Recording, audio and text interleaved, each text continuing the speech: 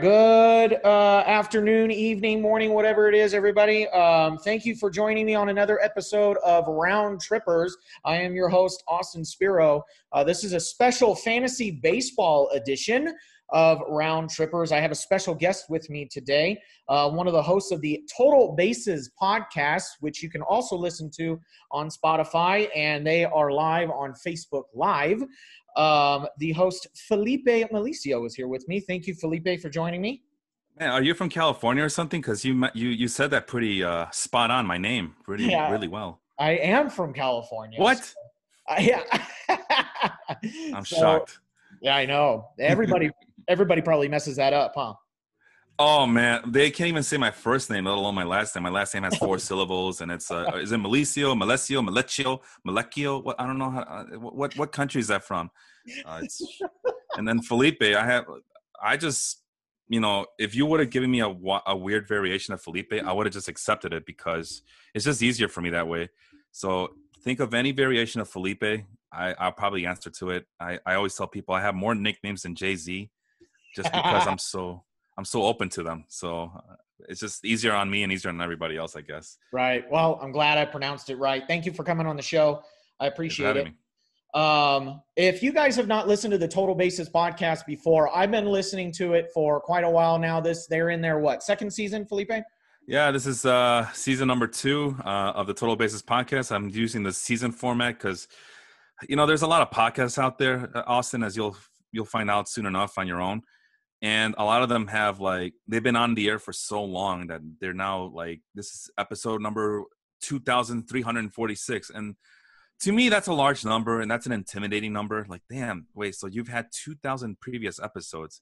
So if I want to start over from the beginning, I'm not even going to bother because I'm not going to listen to 2,000 episodes of these things. So, but the way I see it, and it's just a personal preference on my part, you could do whatever you want on your end. The way I see it, if you do it by seasons, it doesn't seem as intimidating. And I always, if you listen to the podcast, I'll always say, "Oh, Josh Stoutman, that's a throwback to season 1 of the podcast." It just puts everything in its proper place. That player, you're mentioning that player against Scott Barlow, that's from season 1. We're in season 2 now, buddy. Get with the times. Right. It's all about Emmanuel Clase and who's another reliever? Matt Barnes, I guess that's another guy. Yeah. So yeah, that's why I do it by season. It's just I feel like it's easier if anybody wants to listen to previous episodes. It's easier to digest, I think. That actually does make more sense. They're in season 2, and they mainly talk about fantasy baseball, Felipe and his co-host Sean Connor Flannery.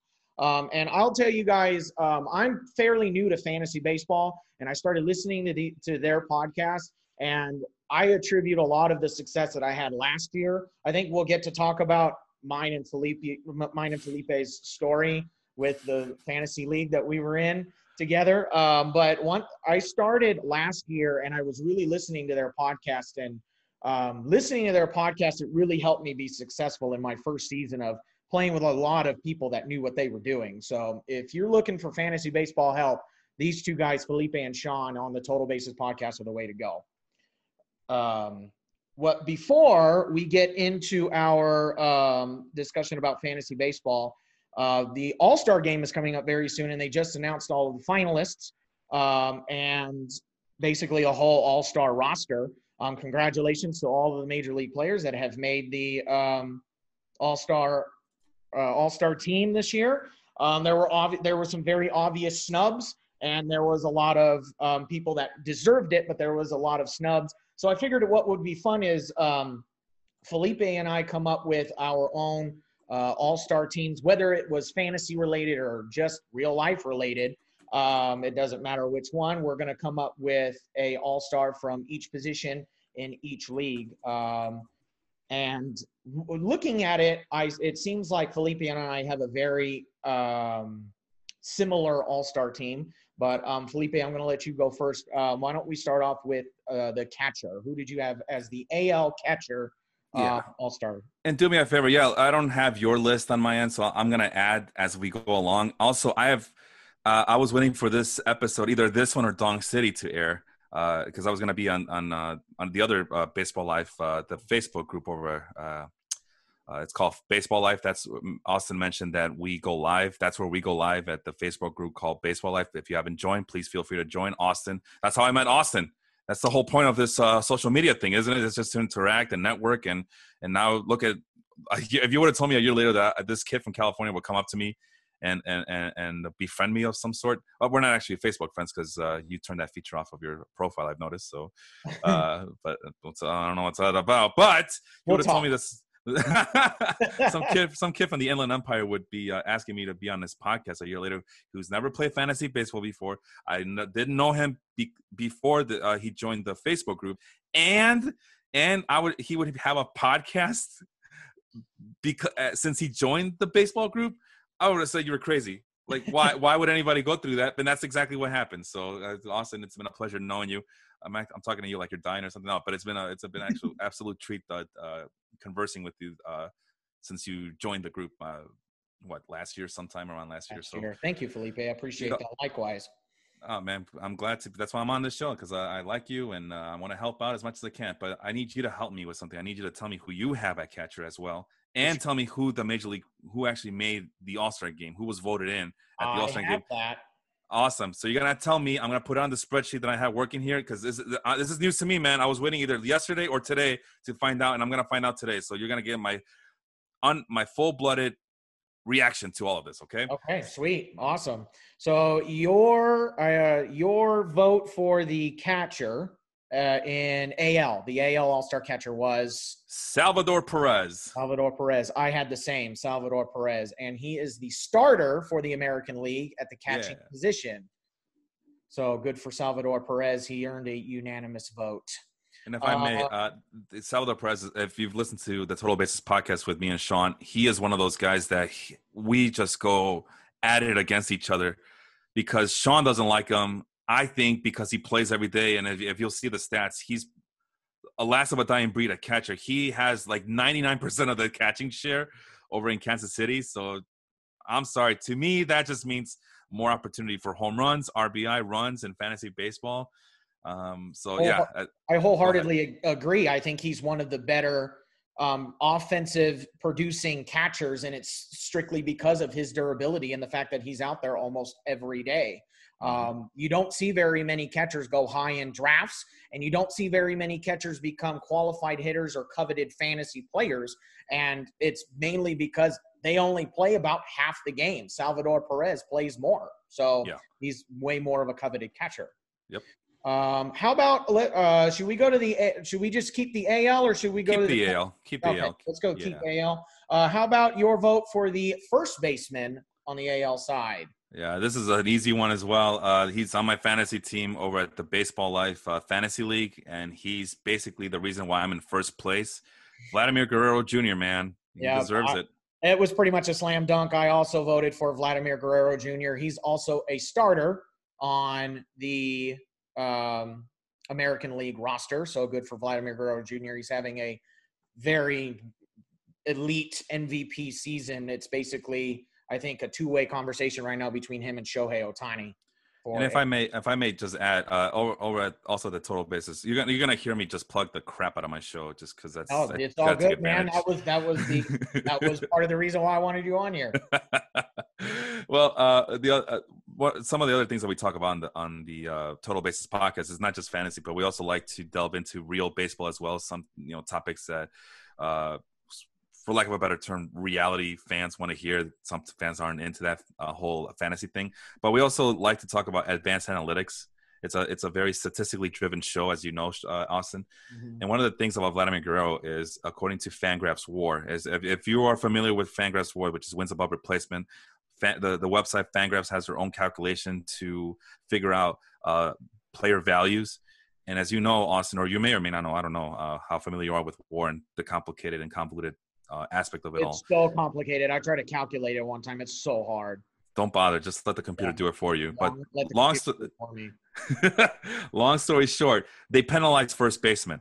Well, when I was doing the episode with Vince Mercandetti, again, the other podcast over at the Baseball Live Facebook group, Dong City, they call it, he was the number one player in all of baseball according to WAR. You know how rare it is for first baseman to get that love from that calculation, because they penalize first baseman immensely because they figure in their calculations that first baseman who can produce offensively are a dime a dozen. They all produce, right? Yeah, Well, exactly. Vladimir Guerrero is above and beyond that he leads everybody in wins above replacement at 4.7. That's as of last week, Wednesday.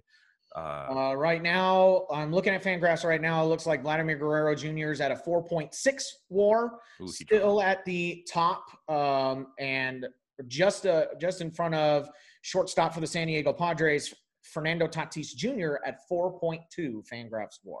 Ooh, so he dropped a little bit. See, the first baseman, man, they get penalized. You have a bad game, they penalize you. They give you. They don't forgive you for it. So, but he's in the lead. Offenses are so meager that Guerrero's season is so productive and so outstanding that they got to give him the top spot. So, right. That's reason enough to vote him in, right? Yeah, exactly. I'm looking at Fangraphs WAR right now, and the only other, the next first baseman, I guess you want to call it, he's more of a utility guy, is Max Muncy. He's the next highest at 3.4 WAR, and he's 12th in Fangraphs WAR. So I don't know if you want to call Max Muncy a true first baseman. He's more of a utility guy, but I feel like he's been playing a lot of first base lately for the Dodgers. Yeah. While you're there, who is the next guy up there as a true first baseman? True first baseman. Let's see. Matt Olson. Okay. Matt Olson is 22nd in MLB in terms of Fangraphs WAR at 2.6. So the next true first baseman, Vladimir Guerrero, is a whole 2 runs above replacement higher than the next true first baseman. So that's unbelievable. That's an unbelievable season by Vladimir Guerrero Jr.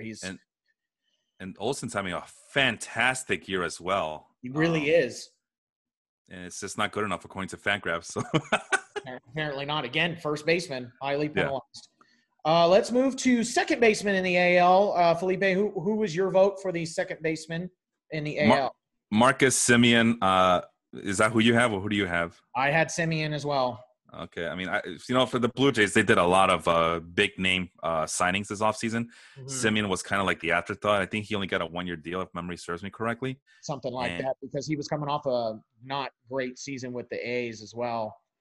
Well, he's been as steady as it comes. He's been the best signing that the Blue Jays have had this offseason. Mm-hmm. And he's one of the reasons why they're, along with Guerrero and Bo Bichette, Marcus Semien is an integral part of that team's up-and-coming rise in the American League East over there. Exactly. Yeah. So, that AL East is getting very, very challenging over there. Mm-hmm. Who's the fans vote for? The fans voted for Semien. Okay. So another unanimous vote. We are 3 for 3 now? That makes us 3 for 3. All right. Next one. Let's move to shortstops in the AL. Who is your vote for shortstops? This is a close one between Xander Bogaerts and Carlos Correa. I went with Carlos Correa just because of WRC plus, and for those who are not familiar, WRC plus is weighted runs created plus. I heard Austin talk about ERA plus, so I figure, this must be a safe space for me to talk about WRC plus, which is the which is a Fangraphs statistic. I know it. I only know it as a Fangraphs statistic. I'm pretty sure it came from somewhere else, but that's where I found out about it. I know that Baseball Reference does not use that; they use Ops plus. So for this instance, we're going to use weighted runs created plus, which basically says, okay, well, doubles and triples and home runs are more valuable than singles and walks. However, not everybody plays in the same ballpark, and league factors are also – some league eras are more hitter-friendly than others.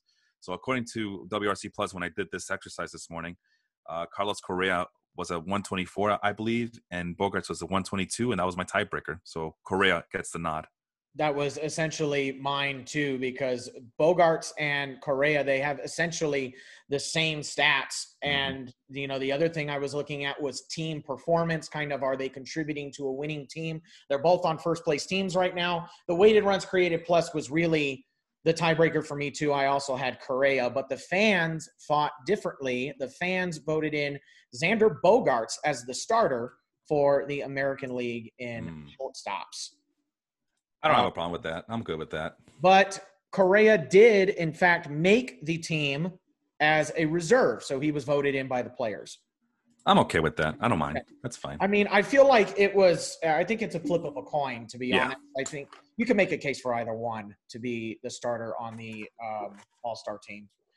Let's move to third base. Felipe, who was your vote for the third baseman on the AL side?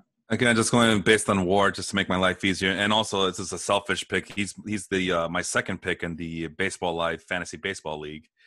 It's Rafael Devers. Who? Go ahead. I had the same thing. I had Rafael Devers. And who do the fans have? The fans have Devers as well. Yeah, and he's beating the crap out of your Angels this week. So he really did, and he still is. Not very happy with that, but I kind of expecting it going in with as bad of pitching as they were having right now. When you look at FanGraphs in terms of FanGraphs WAR, and then you filter it out to shortstops, Devers is leading all MLB shortstops in third WAR. baseman. Or third baseman, I'm sorry, third baseman in WAR with 3.4 WAR, and then Jose Ramirez of the Cleveland Indians is second with a 3 WAR. We talked about weighted runs created plus. He's also leading all third basemen with weighted runs created plus at 146. So I think it is, I think it's pretty easy to see that Devers is having a really great season. And with that, the fans also voted Devers as the starting third baseman. And I was listening to, sorry to cut you off there, but before I forget, because I'm an old man here, MLB Tonight was they were talking about your guy, Devers, and as they were talking about him, he hits a home run to right field off of Dylan Bundy, but that's not why. They mentioned, I think it was Greg Amsinger, who mentioned, hey, you know, guys, you might see a Hall of Famer here, a Hall of Famer in the making. I know it's a little early, but the way he's been hitting and he's just gonna get all the chances, you might see a Hall of Famer first ballot for real. And Dan Plesac and Harold Reynolds all agree with them. So future Hall of Famer Rafael Devers is on the market here. That was actually a really good impression of Greg Singer. Hey, I've been working on it. Thank you very much. Really appreciate it. Yeah. I think it's too early to tell. I don't really like comparing players and trying to tell if they're a Hall of Famer or not this early in their career. But I mean, he's certainly having a very good season. I think I was listening to the Angel game actually, and I agreed with the commentators on the Angel game where if it wasn't for Vladimir Guerrero and Shohei Ohtani, and as special of a season as they were having, Devers probably could be in the thick of a conversation of MVP this year for the AL. Yeah, I mean, he's on a winning team and a very tough division. East Coast bias, as you know, from a California kid. Yeah. All right. So I think this is where Felipe and I are going to see a little bit of difference, and we're going to see a lot of difference, I think, in the fans, the outfield for the AL. Felipe, why don't you go ahead and start off with go with all three of your outfielders. Yeah, I think that's the best way to go about it. And I'll go lightning round here. Cedric Mullins the second, finally healthy, producing. We've been waiting for him to do something with a really bad Orioles team. He's finally putting it all together this season. I think he deserves to get the recognition for that. Joey Gallo, I think his batting average is above 220, so that's a miracle in itself. Can you double check that for me, please, while I talk about this? But who doesn't want to see Joey Gallo in Colorado, though? I mean, with as much power as he has, it's going to be insane. I kind of wish he would be is he in the home run derby yet?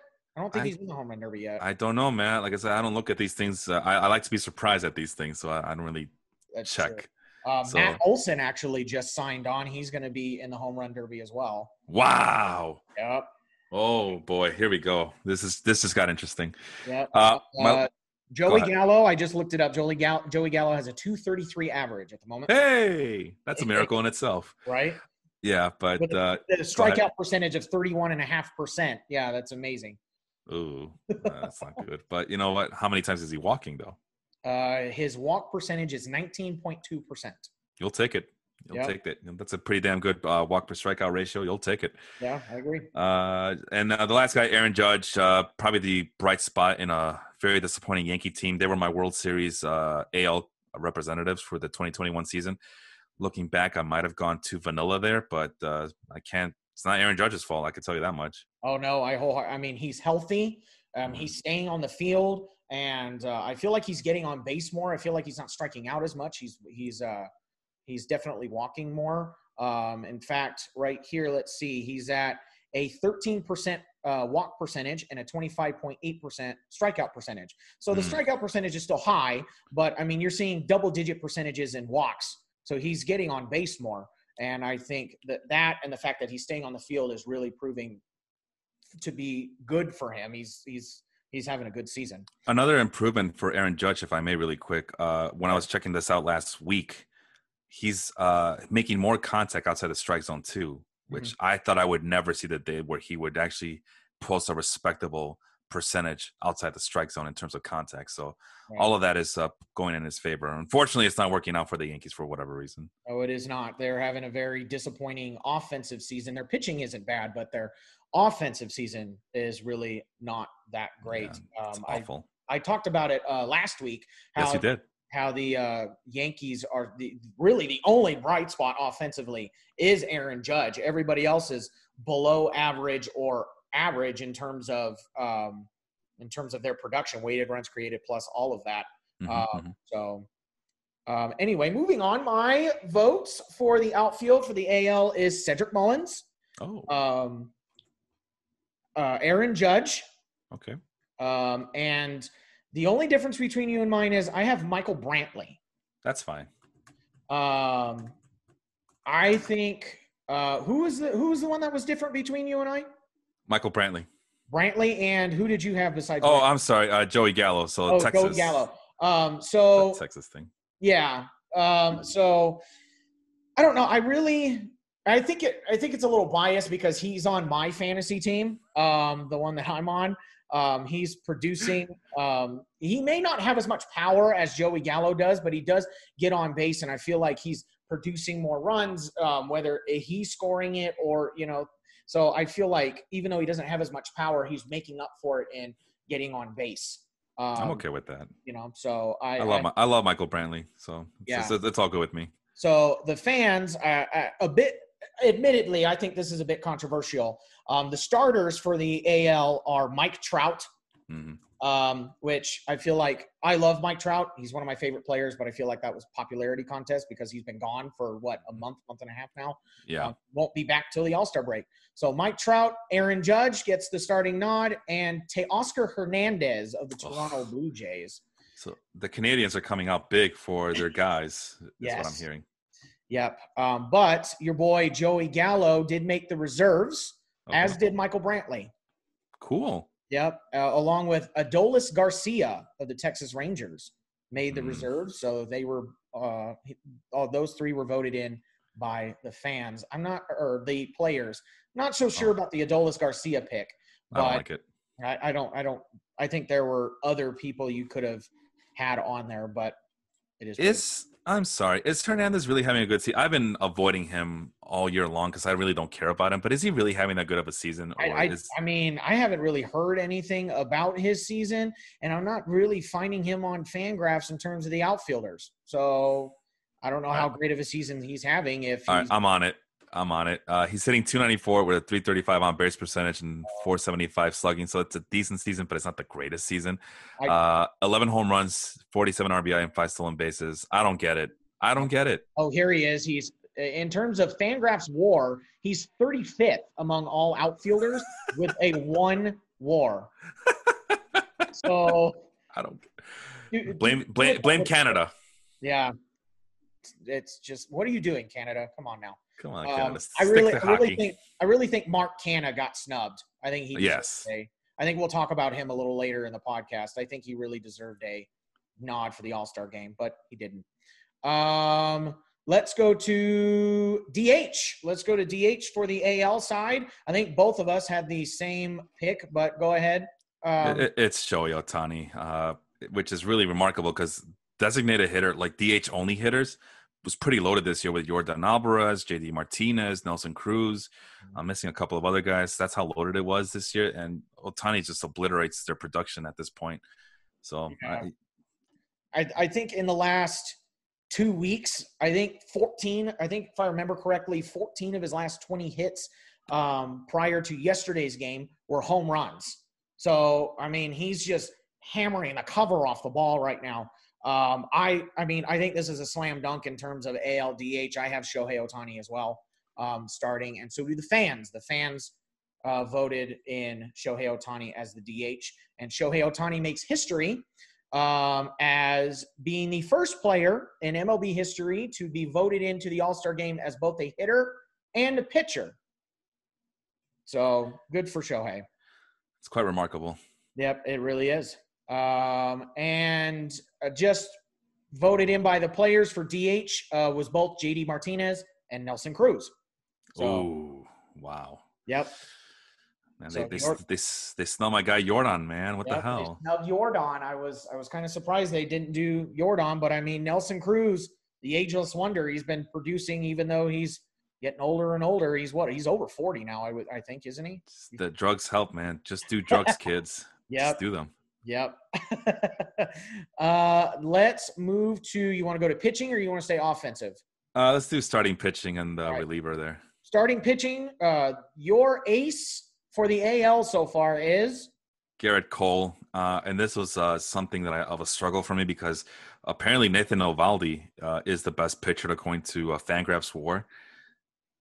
Whatever, but I'm not going to put Eovaldi over Garrett Cole anytime this season. So it seems like Garrett Cole is the ace of the American League. Do you have an ace over there?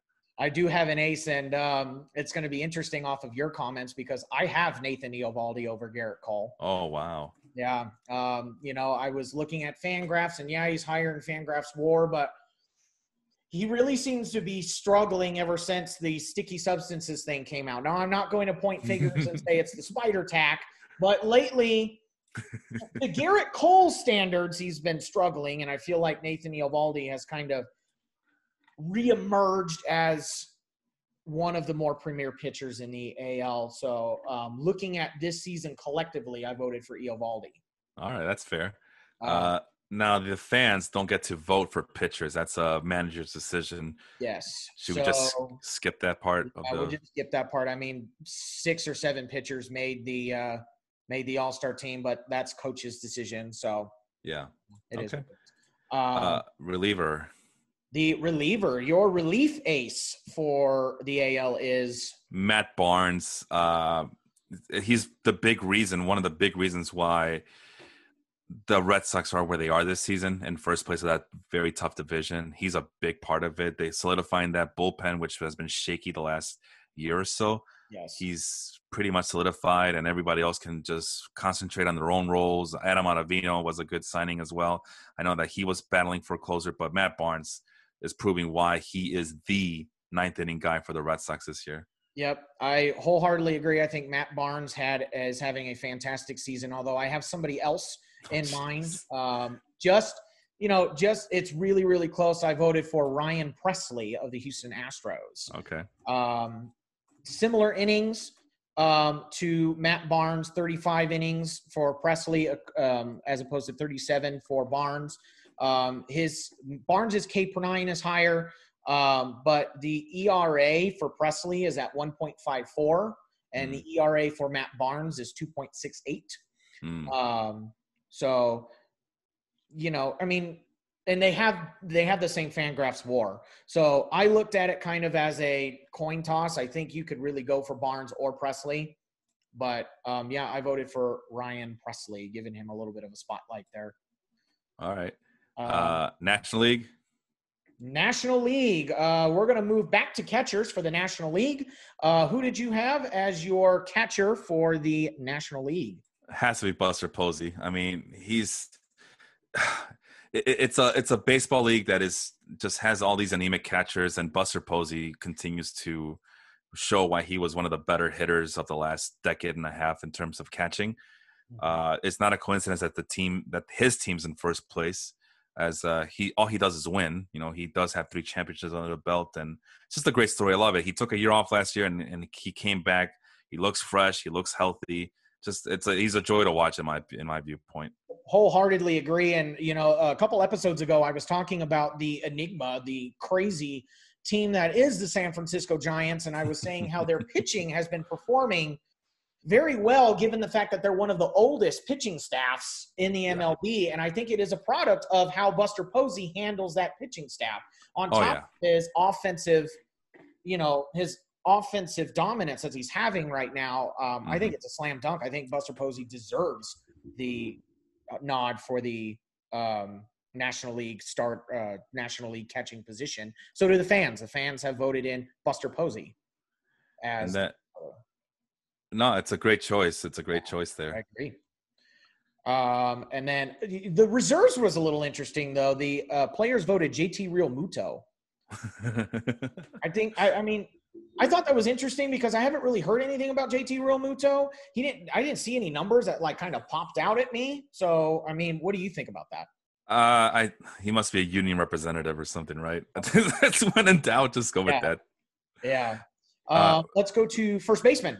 First baseman for the NL. Who do you have? I got Max Muncy. I'm gonna treat him as a first baseman here, just because. He, like you said, he was ranked pretty high in terms of Fangraphs WAR, but you got to reward that for him. He's having a great season so far. So I think him being the first baseman for the National League is a pretty good choice for them. I agree. I also voted for Max Muncy, especially coming off the season where his batting average was below 200. I think he's bounced back very nicely, and yeah, I'm gonna put him at first base for the NL. The fans, however, disagree with us. The fans voted in Freddie Freeman. Okay. I feel like that's more of a popularity vote. I like Freddie Freeman, but he struggled mightily at the beginning of the year. But congratulations, Freddie Freeman, for getting his getting the nod there. Yeah. He voted in by the fans. Second base. Who do you have for second base in the NL? Jake Cronenworth, man. Loved him as a player last year. Wasn't sure about his playing situation this year, but the Padres, it looks like they're going to give him all the playing time he can handle. And he's rewarded them by just being a steady bat, steady presence, Swiss Army knife for the Padres. And I think he deserves to be the second baseman. Wholeheartedly agree. That's also who I have. Jake Cronenworth as the second baseman for the NL. Positional. And I am so happy that he's on my fantasy team. The positional variability and the Swiss Army knife, his consistent presence in there, it really is nice to see. And, and the other thing is, I don't feel like he's getting as much attention as he really should be with a lot of the media. I really don't feel like anybody's really mentioning the type of season that Cronenworth is having. And neither do the fans. The fans don't agree with us. The fans voted in Adam Frazier as really of the Pittsburgh Pirates as the starter for the NL, which I don't understand. But Cronenworth did make the All-Star team through the players. He is on the reserves for the All-Star team. All right. Yeah, Adam Frazier's having a good season, but I feel like Cronenworth is having a better season. And I mean, he's on the Pirates. So I know that Frazier has a higher WRC plus, way higher than that, but I don't know, man. I feel like Frazier is this is an anomaly for him. And Cronenworth had a spectacular year last year. Nobody was expecting this much from him. And I think he's continuing that streak into this season. He's a big part as to why the Padres are so good. Yeah. Despite I know that they signed a bunch of guys and they have a lot of big name players, but Cronenworth, the fact that, man, it's just, I don't know, man. Frazier, he's an okay guy, but Jake Cronenworth hits for more power. Hits for more power. And I think his season's a little bit more realistic. It's more. It's not fluky the way I see Adam Frazier is as fluky, because I've seen Adam Frazier just post pedestrian numbers before in his life, and I just feel like so far he's just been more fluke than reality. And I think he's in for a rude awakening in the second half. Agreed. I wholeheartedly agree. Yeah, but good for Cronenworth. He made the reserve, so at least he's vindicated and made the All-Star team. Good for him. Good, yeah. Third base. Or no, I'm sorry, shortstops. I skipped it. Well, let's go to shortstops. Who's your shortstop for the NL? This better be everybody's shortstop in the National League. It's Fernando Tatis Jr. I don't think I have to say anything else about him except that I'm pretty shocked that he's still in one piece after all the injuries he has to deal with this season. So yeah, especially that shoulder issue. I'm really surprised with as hard as he swings. I'm surprised that shoulder has stayed together. I feel like at any moment now that the muscles in that shoulder are going to separate, but we'll see. And the fans agree. He is the starter for the NL for shortstops. But shout out to Brandon Crawford having a career season and being voted in by the players, and is on the All-Star team as a reserve. So great season by Crawford, but not as good as Tatis. Yep. And who's your representative for third base for the NL? It's Manny Machado. So I have 3 out of my 5 infielders, if you include catcher at infield. 3 out of my 5 infielders are all from the Padres. And all 5 of the infielders, including catcher, are all from the National League West. That's pretty funny. That is. Yeah, all of mine, except for third base, are on the NL West. I didn't know where to put this player because he's another kind of Swiss Army guy all over the place. And basically the only reason why that I put him at third base is because that's where MLB.com had him for the All-Star voting. I voted for Chris Bryant. Yeah, I know he had a very good start to his season, but he's kind of calmed down a little bit. And the Cubs are not very good anymore. So no, they're not. So, I mean, you know, I like the Manny Machado pick, but you know, and I'm not a fan of Manny Machado. So the fact that I like the Manny Machado pick means he's having a good season. But I don't know. I kind of liked that Chris Bryant, I feel like, is kind of bouncing back from his 2020 not as productive season, and he was actually producing when the Cubs were good. Now that they're falling apart, he's kind of been sliding a lot. But yeah, the fans disagree with both of us. Oh, fans voted for Nolan Arenado. I know. I'm so annoyed by that. I feel like popularity vote, but on the bright side, he does go back to Colorado. I'm sure that they're gonna have a big, welcome home party for him. As they should. The Rockies are a big, gigantic pile of dung at this point, and this probably will be their bright spot of their season. So right. Good for them, I guess. Yeah. And here's something interesting: Manny Machado is not on the All-Star team. The third baseman reserves are Chris Bryant and Eduardo Escobar of the Arizona Diamondbacks. Felipe's so annoyed right now. I am so annoyed right now. Eduardo Escobar, Eddie Rosario, all those guys. You've never seen those guys in the same room for a reason. Yeah. Yeah, they're the same guy. It's the same person. They all came from the Twins. I think they all came from the Twins, both of them, right? I believe. Memory serves. They both did. Yeah, they all came from the Twins. Then you know how the Twins, they just pretty much cloned the same player over and over again. Jorge Polanco or Luis Arias. Nobody knows. Yeah. No, Nobody knows. Or here's another one for you if you want to really go back in time. Denard Span or Ben Revere or Carlos Gomez or Byron Buxton. They are very, very similar. Or Torrey Hunter. I didn't even think about that. Denard Span and Ben Revere especially. Yeah, they're basically like the same person. Wow. I mean, if you really look, if you look some of their rosters from yesteryear, even the pitchers are all pretty much the same guy. I can't think of any good examples off the top of my head, but for a while, it seems like they all were developing the same kind of pitcher, pitch to contact, safe guys, no high yields of strikeouts, because we want to go with the guys with the control and the command. And, the less strikeouts, the cheaper it is for us anyway. So, yeah it's always the same. Or here's another one, Taylor Rogers or Eddie Guardado. Oh, yeah, there's another one. It's the same guy. Yeah. And maybe that's why maybe that's the secret to the Twins' demise. They just keep drafting and they keep getting the same people. Playing it safe. Yeah. Yep. Let's go to the outfield representatives for the AL. Who do you have representing the NL? Who do you have representing the NL in the outfield?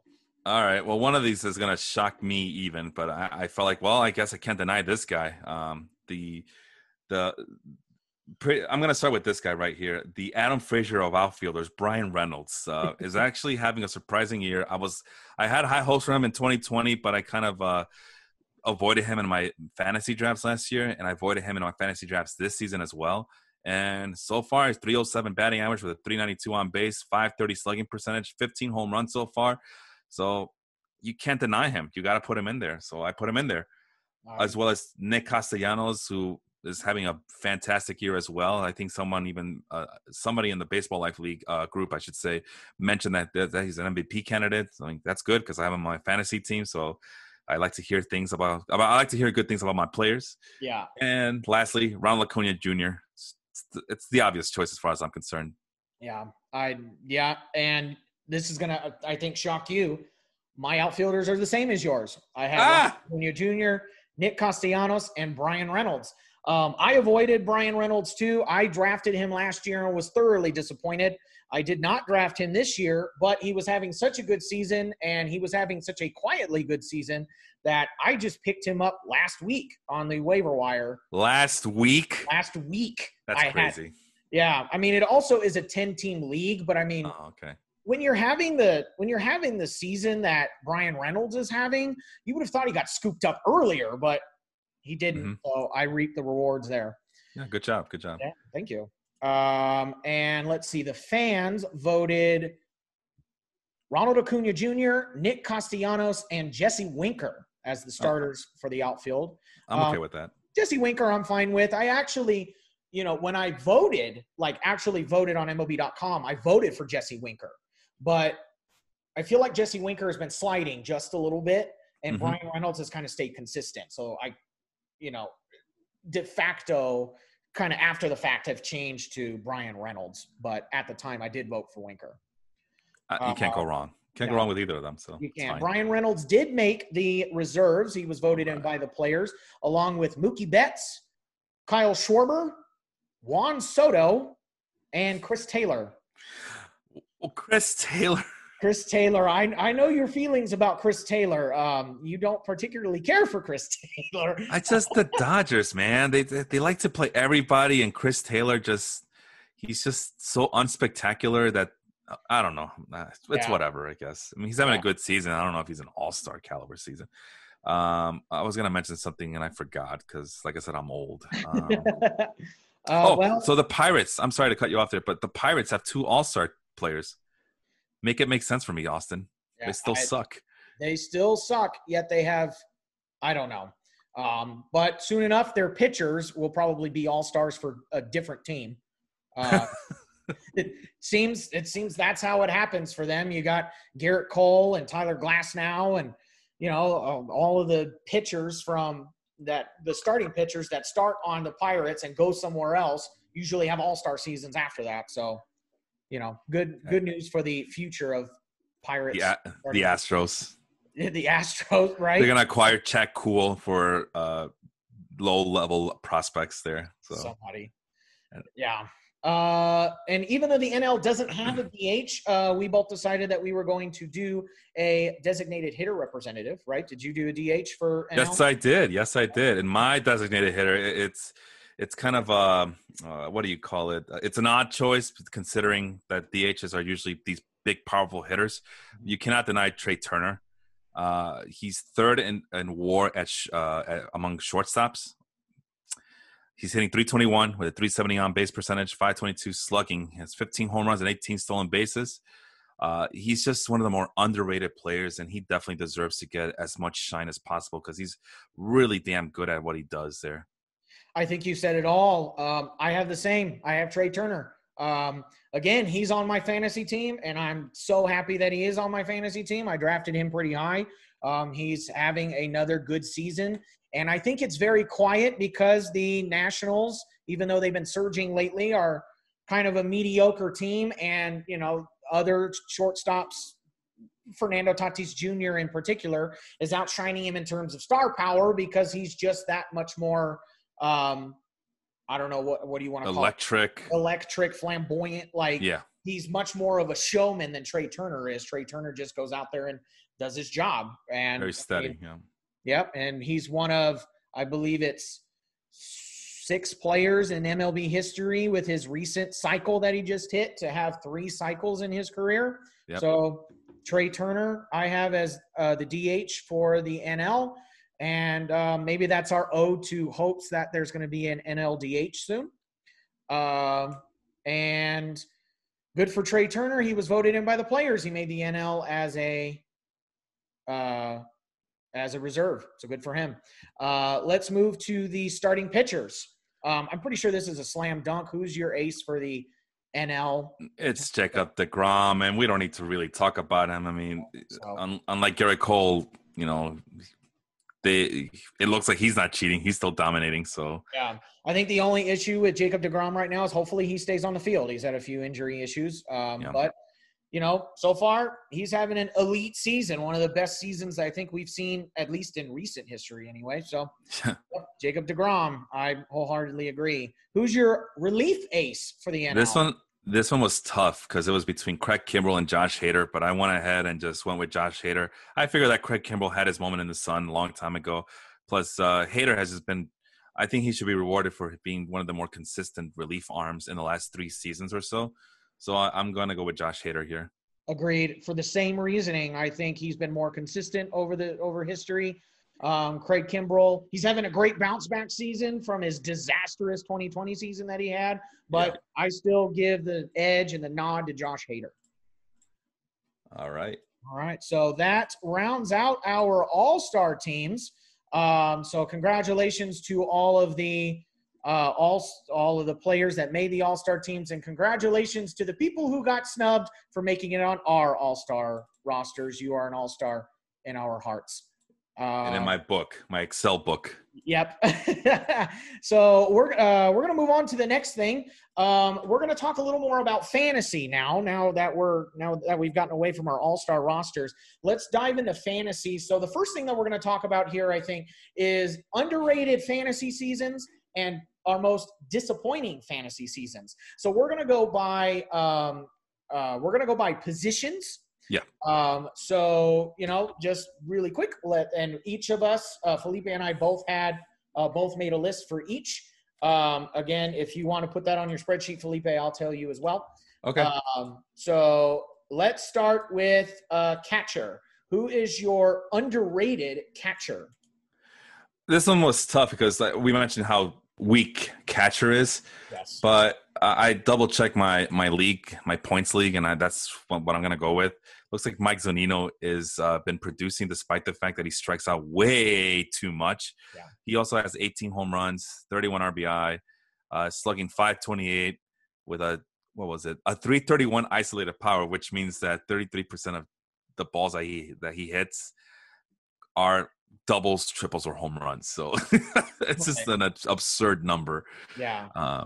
And somehow he's a top 5 catcher. If you on Fangraphs, he's a top 5 catcher. If you shorten the minimum plate appearances to 190, he has 201 plate appearances. So that makes him a top 5 catcher in WAR. So something's clicking for him in Tampa Bay, and he's finally putting it together down there, I guess. Yeah. So Zunino is having a pretty good season in terms of catchers. Again, we discussed it a long while ago that the catcher position in terms of fantasy is very weak. You have Salvador Perez, JT Realmuto, and then whoever decides they want to go on a rampage that year. But actually, I went a little bit of a different route. I focused more on maybe a underrated catcher that would be good on the bench or good to pick up off of the waiver wire. I have Sean Murphy of the A's. He's getting on base. Oh, he's a typical what do you want to call it? A typical A. He gets on base. He's not necessarily hitting for power, but he will get on base. If you're looking for maybe if you got an OBP in your category league, he might do well for you coming off the bench, picking up off the waiver wire. I think he's a good offensive catcher, just not draftable. I think it's good to pick him up off the waiver wire. I have Sean Murphy. Yeah, unfortunately, catcher's so weak that more than likely Sean Murphy should have been drafted just because, like I said, it's a really weak position. So I'd be very surprised if he's available anywhere in terms of waiver wire. Yeah. Out of curiosity, now you got me thinking, where is he in terms of ownership rate according to CBS? And he's owned in 84% of leagues. So you might get him. There's a really tiny chance you might get him, but there's a chance anyway. Yeah. So and now the Fangraphs page is pulling up in terms of catchers. In terms of Fangraphs WAR, Sean Murphy is 4th of all catchers with a 2.4 Fangraphs WAR. He's above Mike Zunino. Zunino is 5th at 2.2. And he's just below Buster Posey, Omar Narvaez, and Will Smith. So Getting jiggy with it. Yep, I think he's having an underrated season. If he's available, I would say go pick him up. I picked him up on one of my leagues. So we'll see how it goes. Really quick, at the beginning of this season, I had ranked Mike Zunino as my 47th best catcher. Well, there you go. So And, he's really having an underrated season then. that's why I put him up there, because I know I had him ranked them really low. I couldn't remember this morning where I ranked them, and then I just realized right now, hey, I have access to my sheet now, and yeah, 47th overall behind guys like Elias Diaz, Jason Castro, and Sam Huff. Yeah. Wow! And in my points league, he's 12th among all catchers, so he should be starting. So Yeah. And I'm sorry, your guy was again. I didn't write it down. Sean Murphy. Thank you. Sorry about that. Let's move to, do you want to go to most disappointing catcher, or do you want to go to underrated first base? No, we'll go underrated the rest of the way. All right. Underrated first base. Who do you have for first base? I have to go with Trey Mancini. Great story. The cancer, was it? I forgot which cancer he had, but it's his season fell short. Had to come to a quick end last year because of the cancer treatments and all that. He was ranked 20th among my first base list because I wasn't sure how he would react to coming back from such a horrific disease. So I ranked him 20th. And right now, according to my points league, let's see, he is top 12. So he should be starting in all leagues. So he's superseding expectations. He's not underrated in the fact that people know who he is, but I in terms of my rankings of where I expected and where he is now, I think he's pretty underrated. So that's why he made this list. I think that's a good pick. I think it's really great. That story is really great. I really respect Trey Mancini for coming back and having the season that he's having. I think it's really easy for, to go through what he did, and, he may come back, but usually I don't feel like a lot of many players would come back and be as successful as he is this quickly. We're still waiting for Carlos Carrasco to come back from his cancer stuff. So yeah, so we'll see. But Trey Mancini is having a great season. It was really hard. I wanted to vote for Trey Mancini, but I also wanted to give a shine to another player on my DH. There were a bunch of players that I wanted to give the spotlight to, so Mancini kind of fell out of it because I had a feeling that you would do Trey Mancini. Okay. So my underrated first base fantasy season is Jared Walsh of the Los Angeles Angels. Okay. So Walsh is having a great season, and I think he's one of the lesser-known first basemen right now. So I think that's kind of why he's having an underrated season. But he's fourth in the AL in average, fourth in I believe he's in the top 5 in RBIs. I believe he's in the top 10 in homers as well. And he's producing really well. He's on one of my fantasy teams, and what's good about him is I like his positional variability. He's got first base and outfield eligibility in the league that I'm in. So I think he's having a really great season, and he's not talked about enough. So Jared Walsh, and he outplayed Albert Pujols and sent him designated for assignment. So. Let's move to second base. Who is your underrated second base fantasy season? Well, considering the fall from grace this guy had over the last year or so, he was 8th at the beginning of the preseason among second basemen. This guy was at one point the number 1 second baseman to get in fantasy, and also in real baseball, the consensus number 1 second baseman. That's Jose Altuve. After a very disastrous year last year, I think he's bounced back pretty well. It looks like he's back to where he is supposed to be, having 18 home runs, 4 stolen bases, 284 batting average with a 371 on base. It looks like everything's back to normal with him. Either that or he's still cheating. So he's still got that buzzer somewhere in there. Right? All right. So Jose Altuve is a good pick.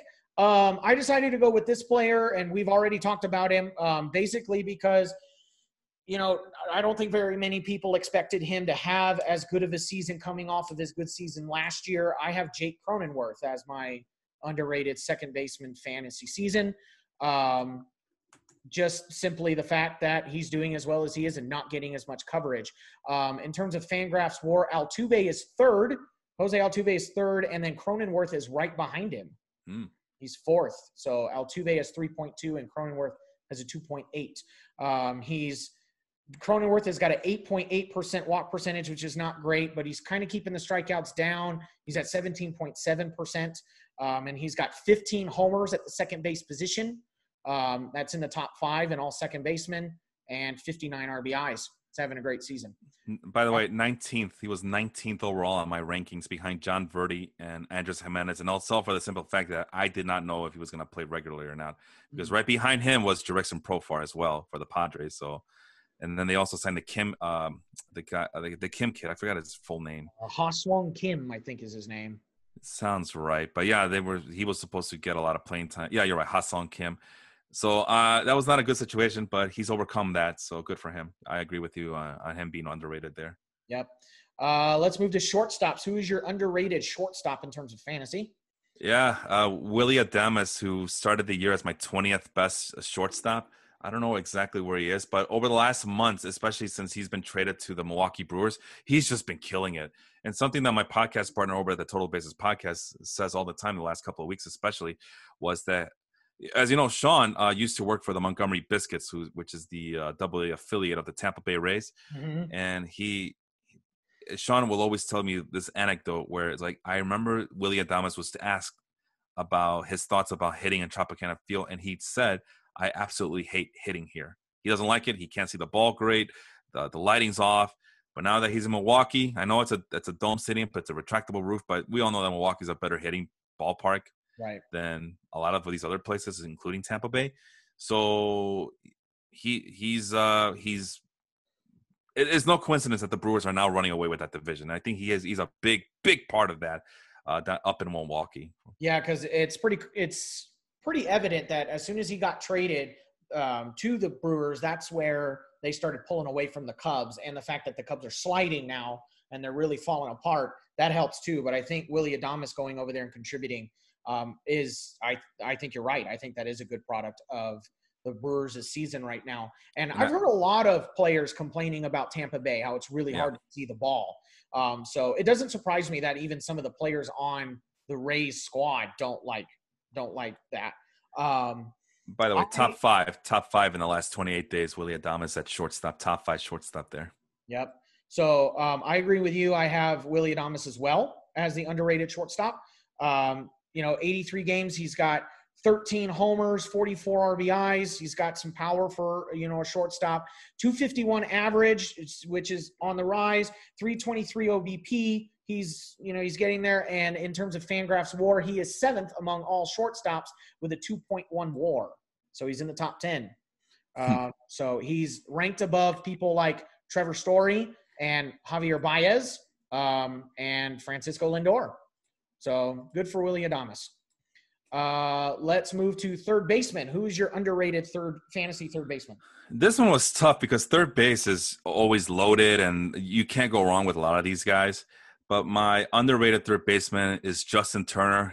I had him ranked number 15th overall. Last I checked, he was pretty high up there in terms of the rankings. But as of right now, let me see, 1, 2, 3, 4, 5, 6. He's 6 in my points league with a 294 batting average, 386 on base percentage. He's getting older in a hurry in terms of the age number, but he looks like he's still in his doing absolute peak performance stuff at this point. And we keep doubting Justin Turner, and all he does is produce. So I agree. I also have him as the underrated third baseman so far for fantasy. Just to add on, he's got double-digit percentage in terms of walk percentage. He's at 11.7%, so he's getting on base. He's slashing a 294 average with a 386 OBP and a 479 slugging. He's got a weighted runs created plus of 143, and he is 6th among all third basemen in Fangraphs WAR with a 2.4 WAR. So I agree. I think Justin Turner is having a very good season on a very good offensive team in the Dodgers. Let's move to the outfielders. Do you want to name all 3 outfielders at the same time? Yeah, I'll try to go fast here. Kyle Schwarber, who was buried somewhere deep in my standings. I don't even know where he is in my preseason rankings. Hmm. As he just kind of got buried down there. This is 2021. Yeah, this is 2021. Hmm. Yeah. Okay. So yeah, he's on the second. What do you call it? He's outside the top 40, basically. Yeah. That's how. Yeah, he fell from grace in a hurry there, but he's top 10 in my points league, and it's mostly because of the hot June that he had, or the last couple of weeks that he had before he got hurt. And he's been crushing the ball. Miles Straw, in terms of fantasy, not only is he just a guy who can steal bases, but he's been a very productive hitter. That's a guy that Sean, my podcast partner, absolutely loves. And he's producing big time for the Astros while they manage their injuries and some of their inconsistent players as well. And Mark Canha, who you just mentioned earlier, very underrated. He got snubbed. Did he make the all? I forgot if he made the All-Star game, or was he just not? You said he was snubbed because he didn't make the Mark Canha got starting. snubbed. He did not make the All-Star team. That's terrible. I I think agree. if anybody deserves it, it's him. He could play multiple positions. If that was your gripe, was that, oh well, there's too many outfielders already. He could play second base. I've seen him play second base before. He could play third base if need be. He's somewhat of a Swiss Army knife, not all the way like a Ben Zobrist, but he has his own. He can hold his own, is what I'm trying to say.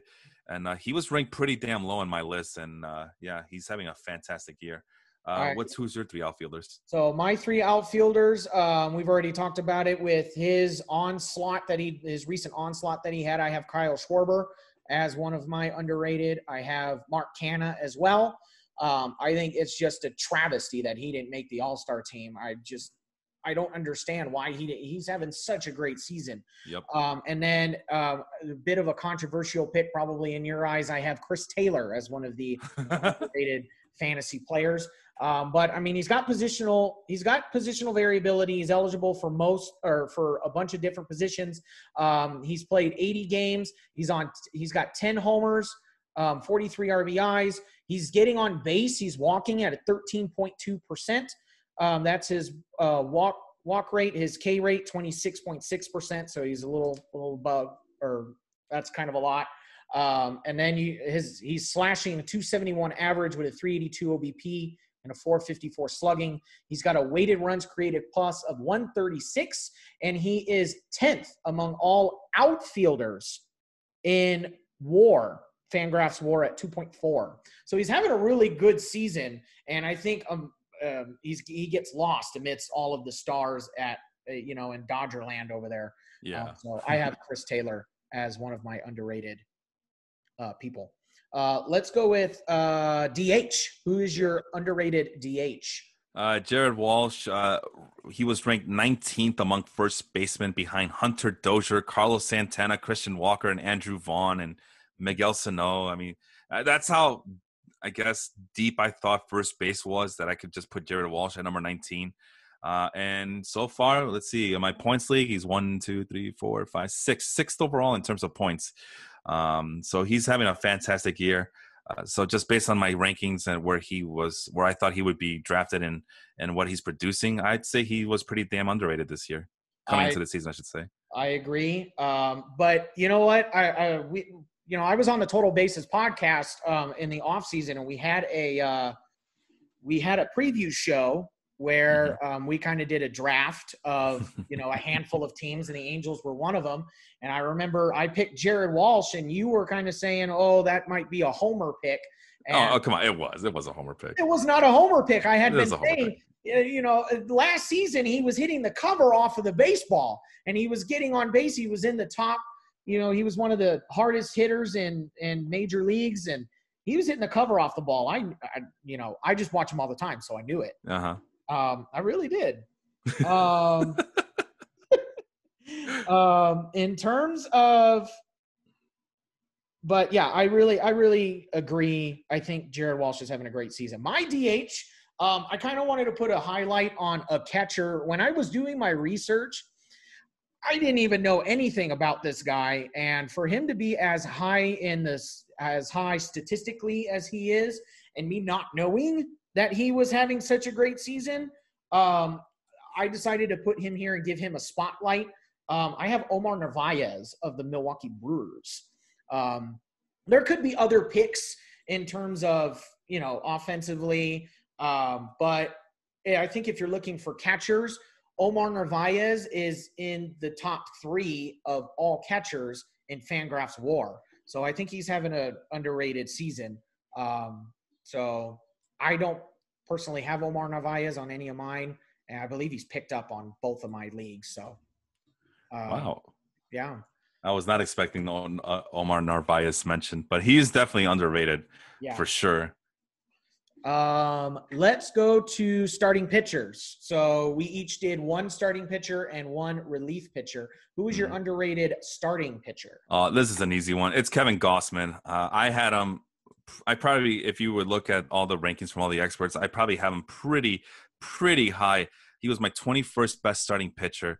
And there was a point in the Baseball Life Fantasy Baseball League where there was more established guys like Marcus Stroman, Kyle Hendricks, Hyun-Jung Ryu of the Blue Jays, all these guys that were available at that time. And I said, you know what? No, I need guys I can trust. I don't trust those guys as much as I trust and love Kevin Gausman.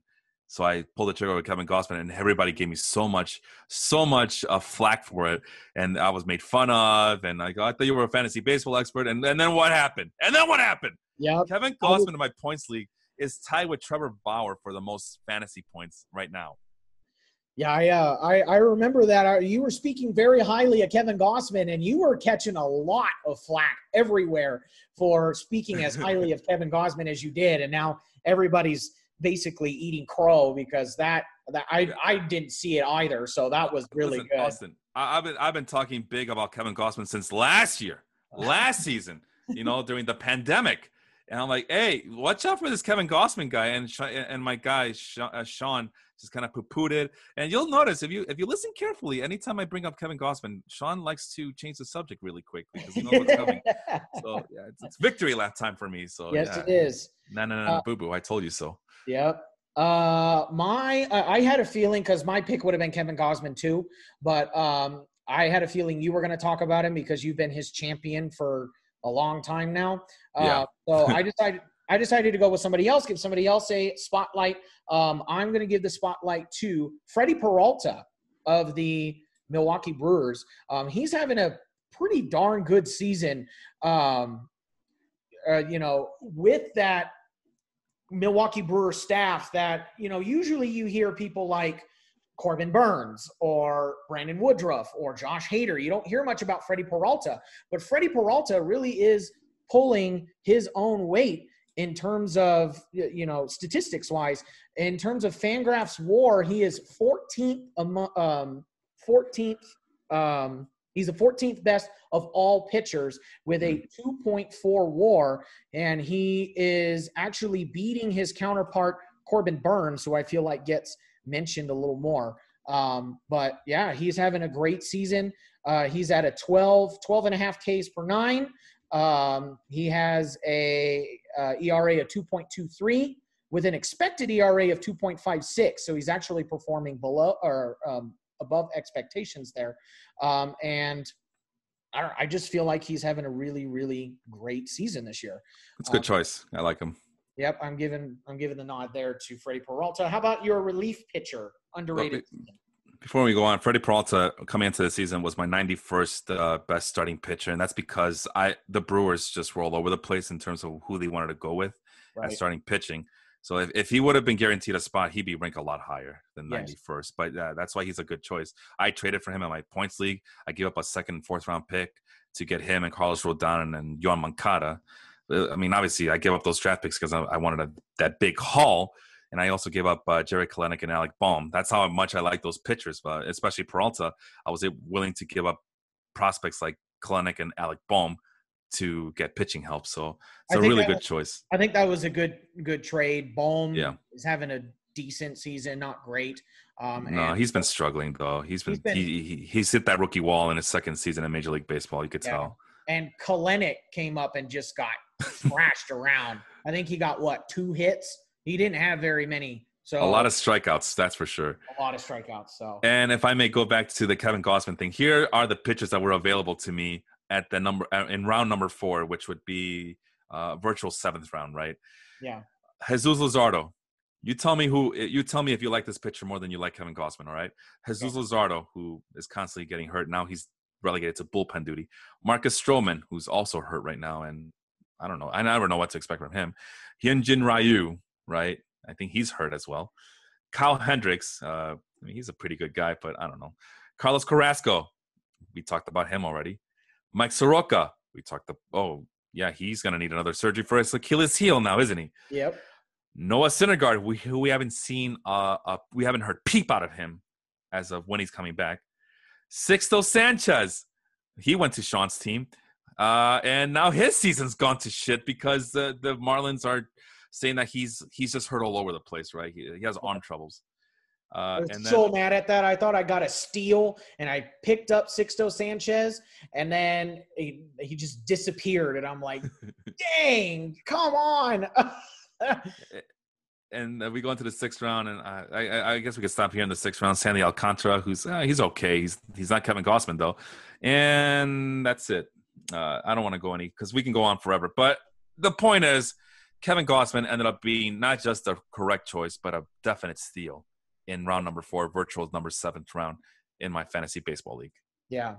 So yeah, I think out of all of those, I really don't think I would pick any of those other ones.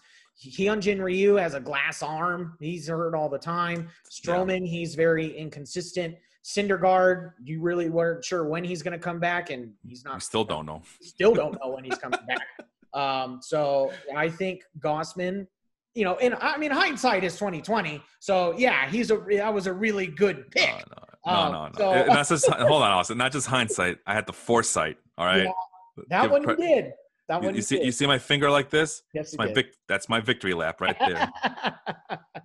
All right, let's move to relief pitching. Who is your relief pitching underrated season? I had to do an audible here because I just realized I have Matt Barnes as my all-star relief pitcher. So the intent was not to bring variety to this list. So I'm going to take away Matt Barnes, and I'm going to go call to the bullpen, actually. I'm going to do the sign to call to the bullpen, bring the right-handed arm in, and bring in Craig Kimbrell. So I'm changing it right now. As I was doing this in the morning, and I was kind of in a hurry, but I just realized that Matt Barnes is already on my all-star list. So I'm going to pick a different name for the underrated, and that's Craig Kimbrell, who, as you know, the awful season since he signed with the Cubs. And right now he looks like he's the old Craig Kimbrell, like the Atlanta Braves Craig Kimbrell, like peak Craig Kimbrell. So he's been one of the few bright spots for a really mediocre Chicago Cubs team this year. Even that back end of the bullpen really has been doing the Ryan Tepera before he got hurt, Andrew Chafin, Craig Kimbrell. Really, all three of those guys, they have been lights out in the back end of that bullpen. But, I mean, Craig Kimbrell shutting the door down here. I think he's got, a 0.5 something ERA. Oh, it's ridiculously low, yeah. And let's see. His ERA right now is 0.59 according to Fangraphs. So yeah, it's absolutely insane. Yeah, as a Cubs fan, we finally get a good bullpen, and we have a crappy team to show for it anyway. So yeah. So I'm going to put the spotlight on somebody that wasn't Craig Kimbrell. I'm actually going to put the spotlight for an underrated season for somebody that's on a popular team, but you may not know who he is Jonathan Loaisiga of the New York Yankees. He's in the top 5 in terms of relief Fangraphs WAR. He is at – it went away. He's at 1.4 for a reliever is pretty good. He's at an ERA of 2.12. And he's in the top 5 in all of MLB in terms of Fangraphs WAR. So I think there's something to be said there. So he's I don't believe he's getting the saves for the Yankees, but he has 2 saves. But if you're looking for ERA, something like that, he might be an option in terms of relievers. So a Jonathan Loaisiga I gave the spotlight to. All right. Let's go to our most disappointing seasons, fantasy-wise. Let's start with catcher. Who's your most disappointing catcher this season? Yeah, and you heard me talking big about Kevin Gossman because a lot of these guys are guys I hyped up at the beginning of the season as well. So starting at catcher with Dalton Varsho, I actually was so high on Dalton Varsho that I ranked him as my number 12 catcher, thinking, you know what, if he gets the playing time, he's automatically better. He's a starting catcher in your league right now because that's how good he's going to be. And the big thing about him was the best part about him, Austin, is he's not even going to be playing catcher this year. He's going to be in the outfield, so his legs are going to be fresh. He's going to produce like a fourth outfielder in fantasy, but it's still freaking better than catcher can produce for you. And that means if he starts in the outfield, he's going to get all the plate appearances he can handle because it's, as you know, Austin, catchers, it's just a grueling position for these guys, especially their legs, and they are injury prone. But if you're playing outfield, that's a lot easier on your legs, and Dalton Varsho is going to take full advantage, and he hasn't. He has not taken advantage. Even now that Carson Kelly's out, he still hasn't taken advantage. He gets overmatched, and he's just buried him on my team because I'm still holding out hope for Dalton Varsho. I'm not going to give up on him just yet. But boy, oh boy, sometimes my patience runs thin. I'm better off just thinking, man, should I go somewhere else? And then I remind myself the Baseball Life Fantasy League is a 2-catcher league. So stay put, be patient, hold on a little longer, and hopefully he figure things out because that is such a valuable thing to have a catcher who qualifies and doesn't actually play catcher, although he will now because Carson Kelly's out, so he's doing a timeshare with Stephen Vogt. Right. But man, that's been a thorn on my side, and Sean reminds me of that one all the time. So, well, that was my appeal to Yermin Mercedes at the beginning of the year. He qualified as a catcher, but he was going to be DH. And with as good of a season as he was having at the beginning of the year in the offensive onslaught, I picked him up quickly.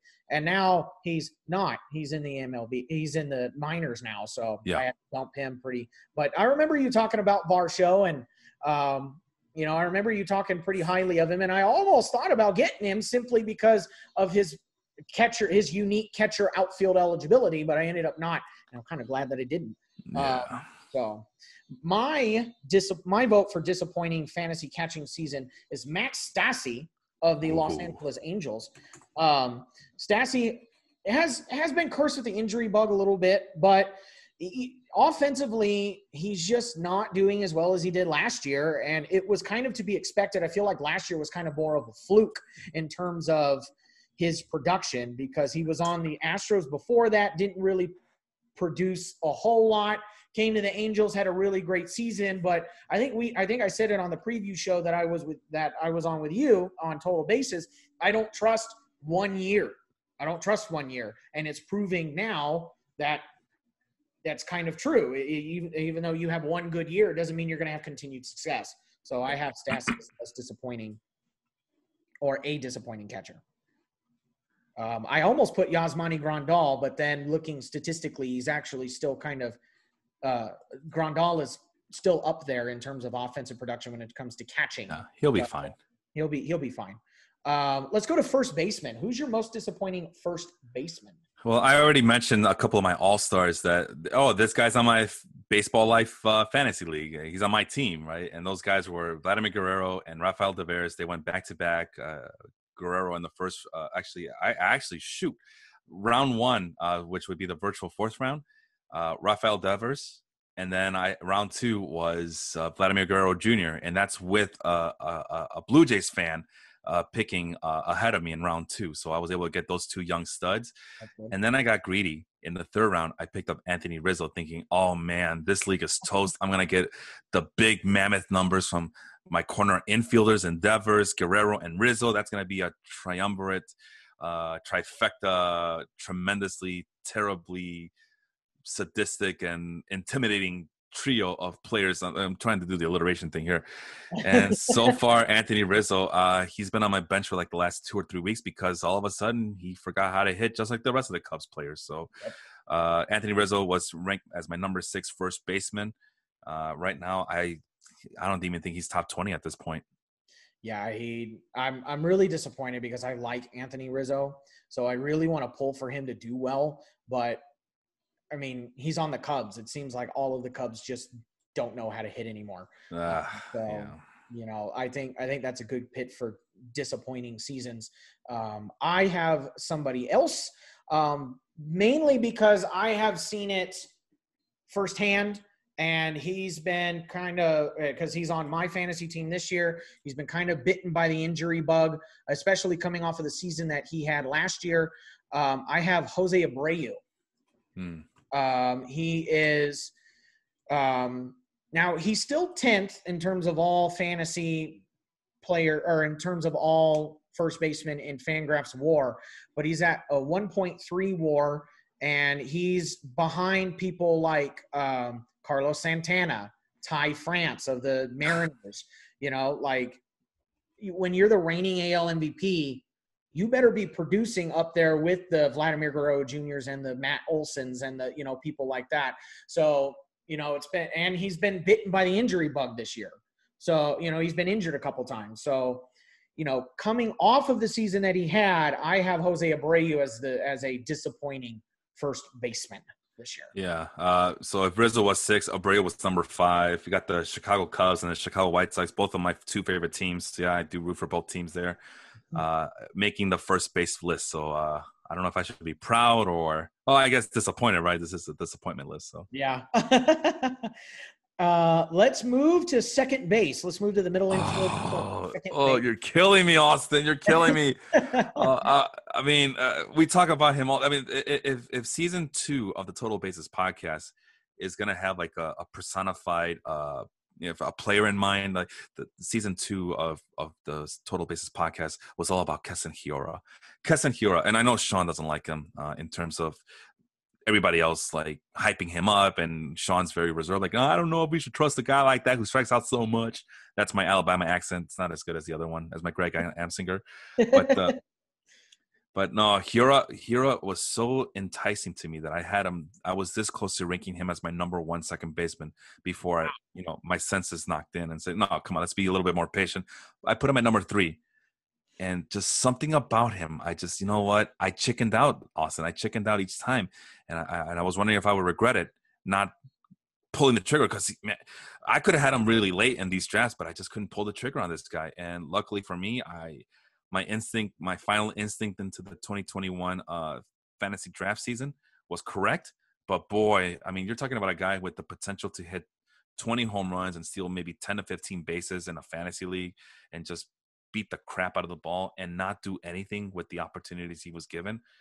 That's just a major disappointment. And I know that he came back and he did hit a couple of home runs here and there on his second time back from the minor leagues, because he's already been once. Now he got sent down twice, and now he's back up now with the Brewers. Yeah. But still, it's not what I expected from him. No, and you know what? I'm disappointed with that too. I kind of liked watching Hiura play, so it's kind of sad to see him really struggle. Yeah, I'm glad you don't have him, because that would have been disastrous. My second baseman, again, this is another one I'm seeing, I saw firsthand, because I drafted him thinking he was going to be pretty good. I thought he was going to be one of the at least top 5, top 7, type second baseman. And he had positional eligibility in second baseman and outfield. So I liked that. And he, was doing well on, and he was on a high performing team. This year, he's just kind of went down the toilet. I have Brandon Lau of the Tampa Bay Rays. He's got a 205 average, 314 OBP with a 432 slugging. He does have 17 homers. So he is hitting homers, but that's really all he's doing. He's striking out at a 31.8% clip. He's just striking out all over the place. And it was really tough to watch. So yeah, I was really disappointed. I was thinking, with the likes, when you look at the second baseman, you have Marcus Semien, Max Muncy, Ozzie Albies, and then who else? Maybe Whit Merrifield. And then after that, you would think Brandon Lau would have been in place to be a top 5 second baseman, and he's not. So I have Brandon Lau. By the way, Hiura, in the month of July so far, we're like, 5-6 days in? Probably. Three hits and has 9 strikeouts. Whew. 2 RBI only, and that's it. No more home runs. Nothing. No extra base hits. So, yeah. Ugly. All right. Moving away from our disappointing fantasy projections at second base to shortstop. Who's your most disappointing shortstop? Oh man, just dig that dagger a little deeper in me, man. I don't like it, but I deserve it. So I remember I call this the Fantrax League, right? Again, I'm referring to this league, the Baseball Life Fantasy Baseball League over at Fantrax. Mm-hmm. So remember I told you we have 3 keepers, right? But I already told you the slam dunks, pretty much the slam dunks I picked in the first 4 rounds here with Devers, Guerrero, not so much Rizzo, but Gossman, I made up for him. Liam Hendricks, who's a fantastic closer. Round 6 was Max Muncy. This is why I'm in first place, Austin. Stick with me, kid. You'll go places, right? Nick Castellanos in the 7th round. Oh, my God. No wonder I'm killing this league.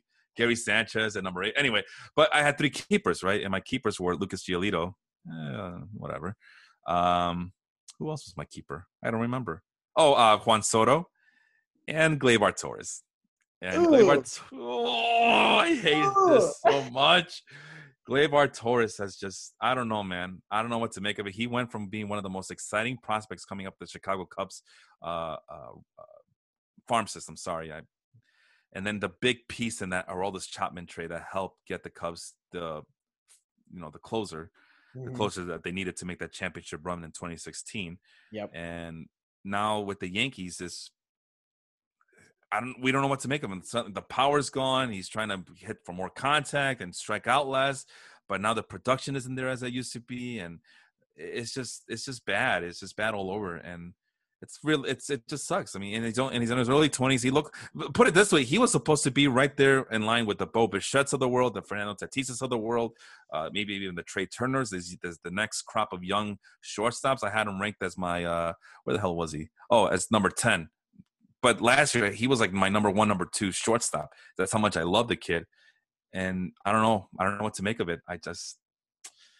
He may not be keeper material anymore, even though he's still in his early 20s. Right. Yeah. I mean, it's really hard to see with that hard of a fall from grace that he's having. Really, a lot of the Yankees offense is having a really hard fall from grace. That's right. So, I agree. I think it would be really hard to try and keep him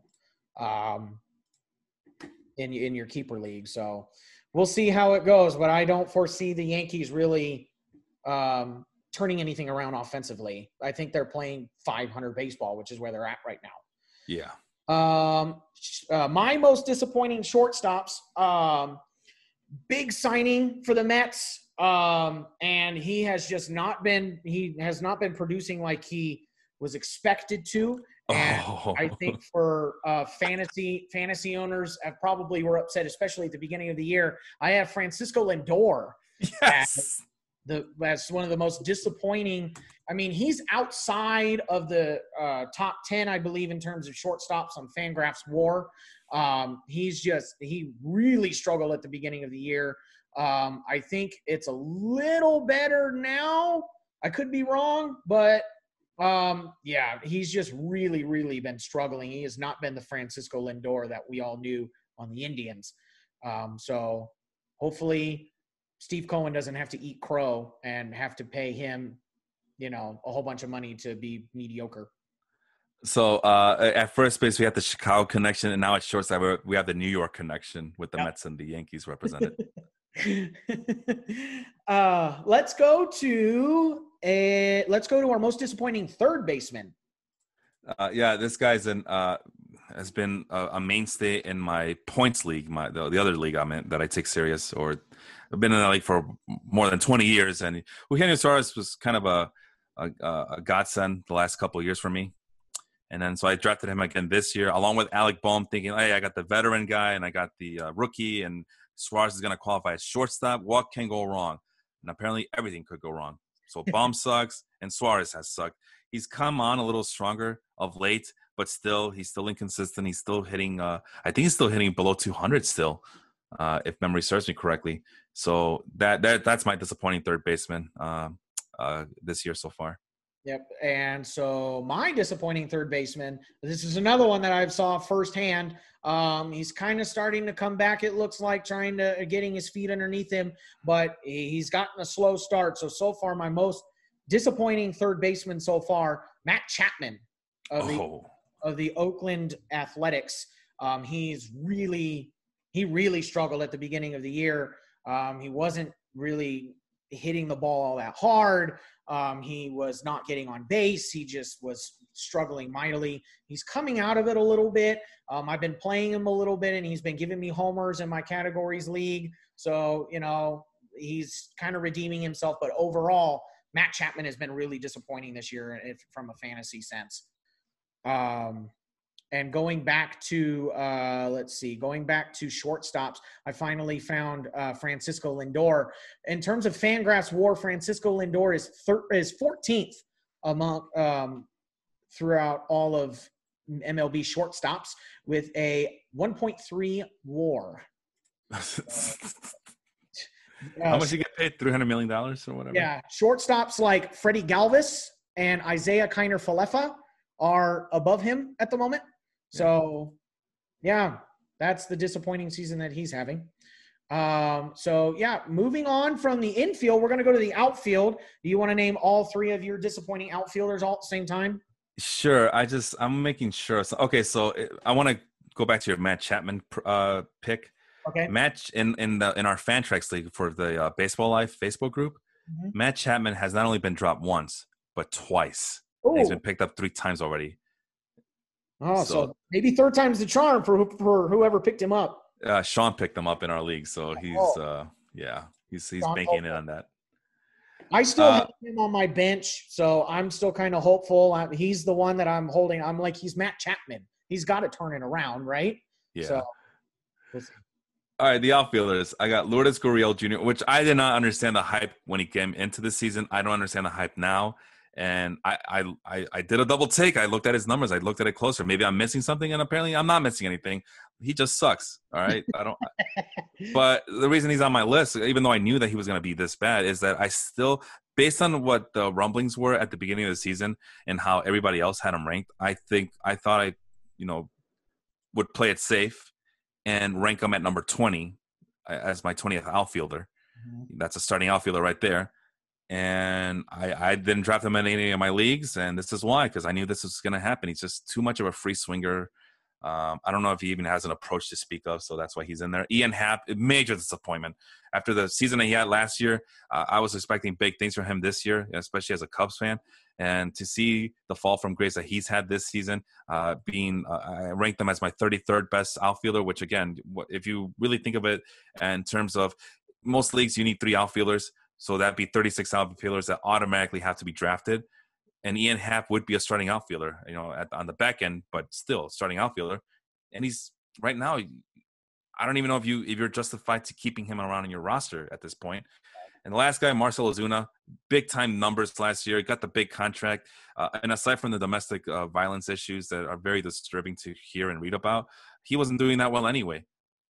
Now that I say that out loud, I'm wondering if the home stuff with his wife had anything to do with his struggles. But whatever the case is, he wasn't posting anything, and now we're not even going to see him redeem himself at this point at this season. So exactly. So those are my 3 outfielders right there. Yeah, I think especially Ozuna is probably one of the biggest fall from graces this season because he was poised to be one of the probably elite premier hitters in terms of the outfield, and he's nowhere to be found anymore. So, literally. Yeah, really, really disappointing. So my most disappointing fantasy seasons for outfielders. My first one is solely because he's been marketed as one of the best hitters in baseball for the last couple seasons now. And to his standards, he's kind of having a mediocre season. This player is 16th in all outfielders in terms of Fangraphs WAR with a 1.9. I have Juan Soto as one of the disappointing. Oh my God. Wow. Yeah, he's not producing the power. He has 9 home runs, and it's just with what he was marketed as and where he was supposed to be drafted, his numbers, his production is kind of disappointing because be patient, man.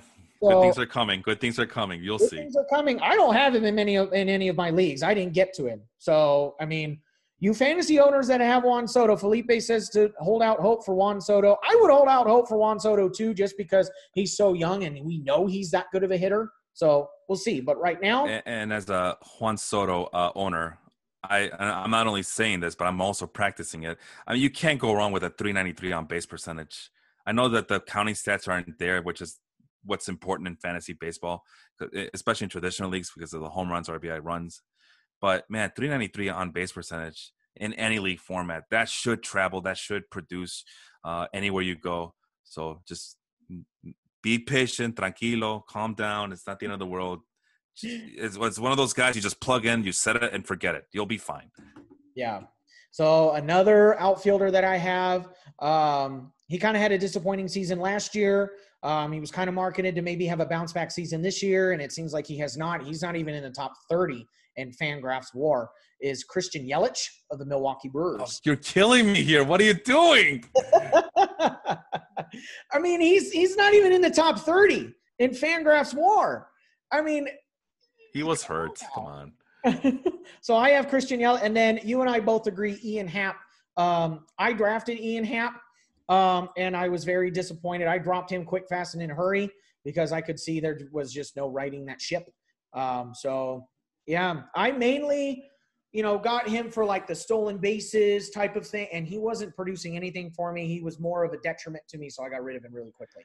So Juan Soto is on my Fantrax league, right? In that keeper league that I have with the baseball life guys, Henry, Sean, all those guys. Right. Christian Yelich has a soft spot in my heart because he's in my points league, the league I was just telling you about, the one that I've been a part of for 20 years. And Christian Yelich has been a mainstay for me for almost 10 years now. I had him since he was just a minor league prospect, and I'm attached to the guy. I can't help it. It's going to take a king's ransom to get him off my hands. And Christian Yelich did get hurt. He has noticeably less at-bats than everybody else at left field. But right now, because we do left field, center field, right field in that league, he's 1, 2, 3, 4, 5, 6, 7, eighth overall with a 423 on-base percentage. Again, I know nobody cares about on-base percentage in traditional leagues, but a 423 on-base percentage should travel well. The same advice I'm going to give you to the Juan Soto owners, I'm going to give to the Christian Yelich owners. As a Christian Yelich owner myself, good things are coming your way. Trust me on that one. All right. So there you go. You heard it from Felipe. Hold on to Juan Soto and Christian Yelich. It's going to come around. The OBP seems to be the telling stat here. Let's go to DH. Who is so basically an extra batter? Yeah, extra batter, utility spot. Yeah, basically the utility spot. Who is your most disappointing extra batter DH? So this could be any batter. This was hard. This was really hard to deal with.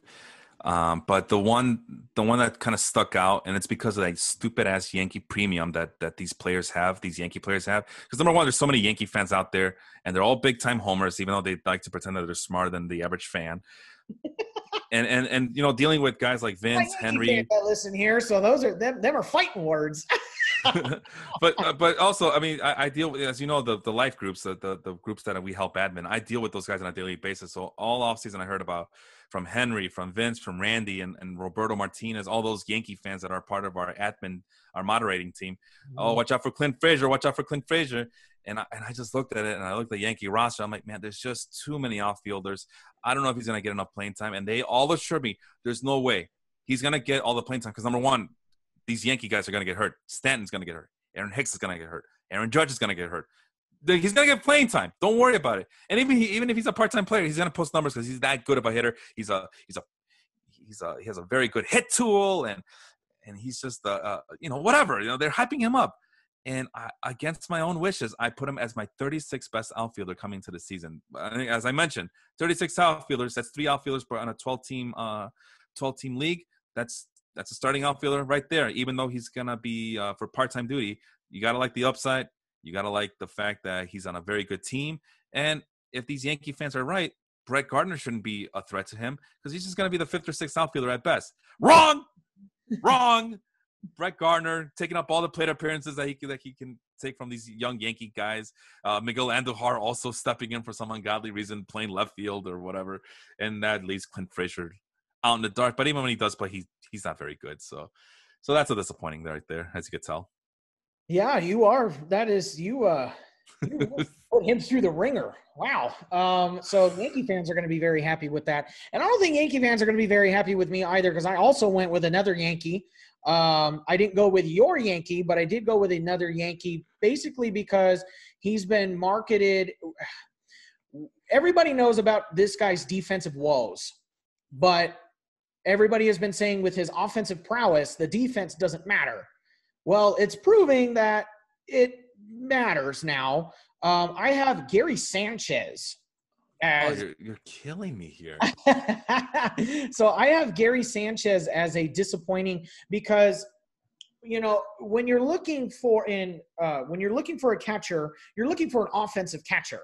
So that's why everybody was coveting the Real Mutos, and the Yasmani Grandals, the Salvador Perez's, people like that. And I feel like Sanchez was one of those highly regarded catchers. And this year, in terms of Fangraphs WAR, he's 10th. He's at a 1.4 Fangraphs WAR. He's got a 230 average, which is okay. That's all right for a power hitting catcher like he is. It's higher than Sean Murphy's. I could tell you that much. It's higher than Sean. Sean Murphy is 4th in Fangraphs WAR. No, but in terms of batting average, Gary Sanchez has a higher batting average than Sean Murphy. 5 points. Sean Murphy has a 225. Oh, it's a 225 now. He's got a 225 batting average. Oh, okay. So I mean, for what he was marketed as, I feel like this is underwhelming. So No. Here's what happened here. All right, hold on a minute here. Okay, I'm just making sure. Okay, so 5 points. You're right. Fantrax has it at 7-point difference between batting averages. But what Gary Sanchez has, according to Fantrax, and you can correct me if I'm wrong here, Gary Sanchez has a 337 on base percentage, which is not the best, but it's for a catcher that you'll take it compared to Sean Murphy, who's at 320. Yeah. And if you paid attention to a lot of the experts who do this for a living, I'm just a part-timer. I don't do this regularly. I just do it once a week and sometimes with you and on the baseball group, whatever. But Gary Sanchez dropped to like 10th overall in terms of catcher. I had him ranked number 7, but that's because I absolutely love Gary Sanchez and I wanted to make sure that I picked him up in all my leagues. I only picked him up in the Fantrax league, but he's been coming on of late. And I know that the numbers are not the year-to-date numbers are not very sexy.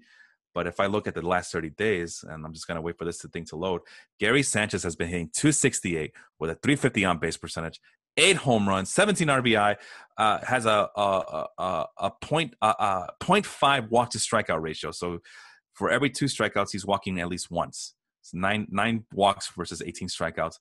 I think he's figuring things out slowly but surely. And all the Yankee fans who were very high on the backup catcher, what's his name? It's a Japanese kid. I'm sorry, what was that? Higashioka?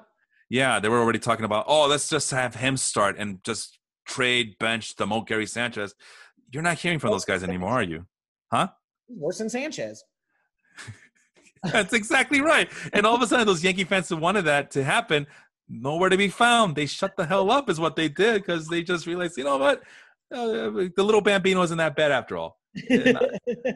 But yeah, Sean doesn't like him either. But I think that's more because he's a Mets fan. He won't admit to it though. But probably that's probably.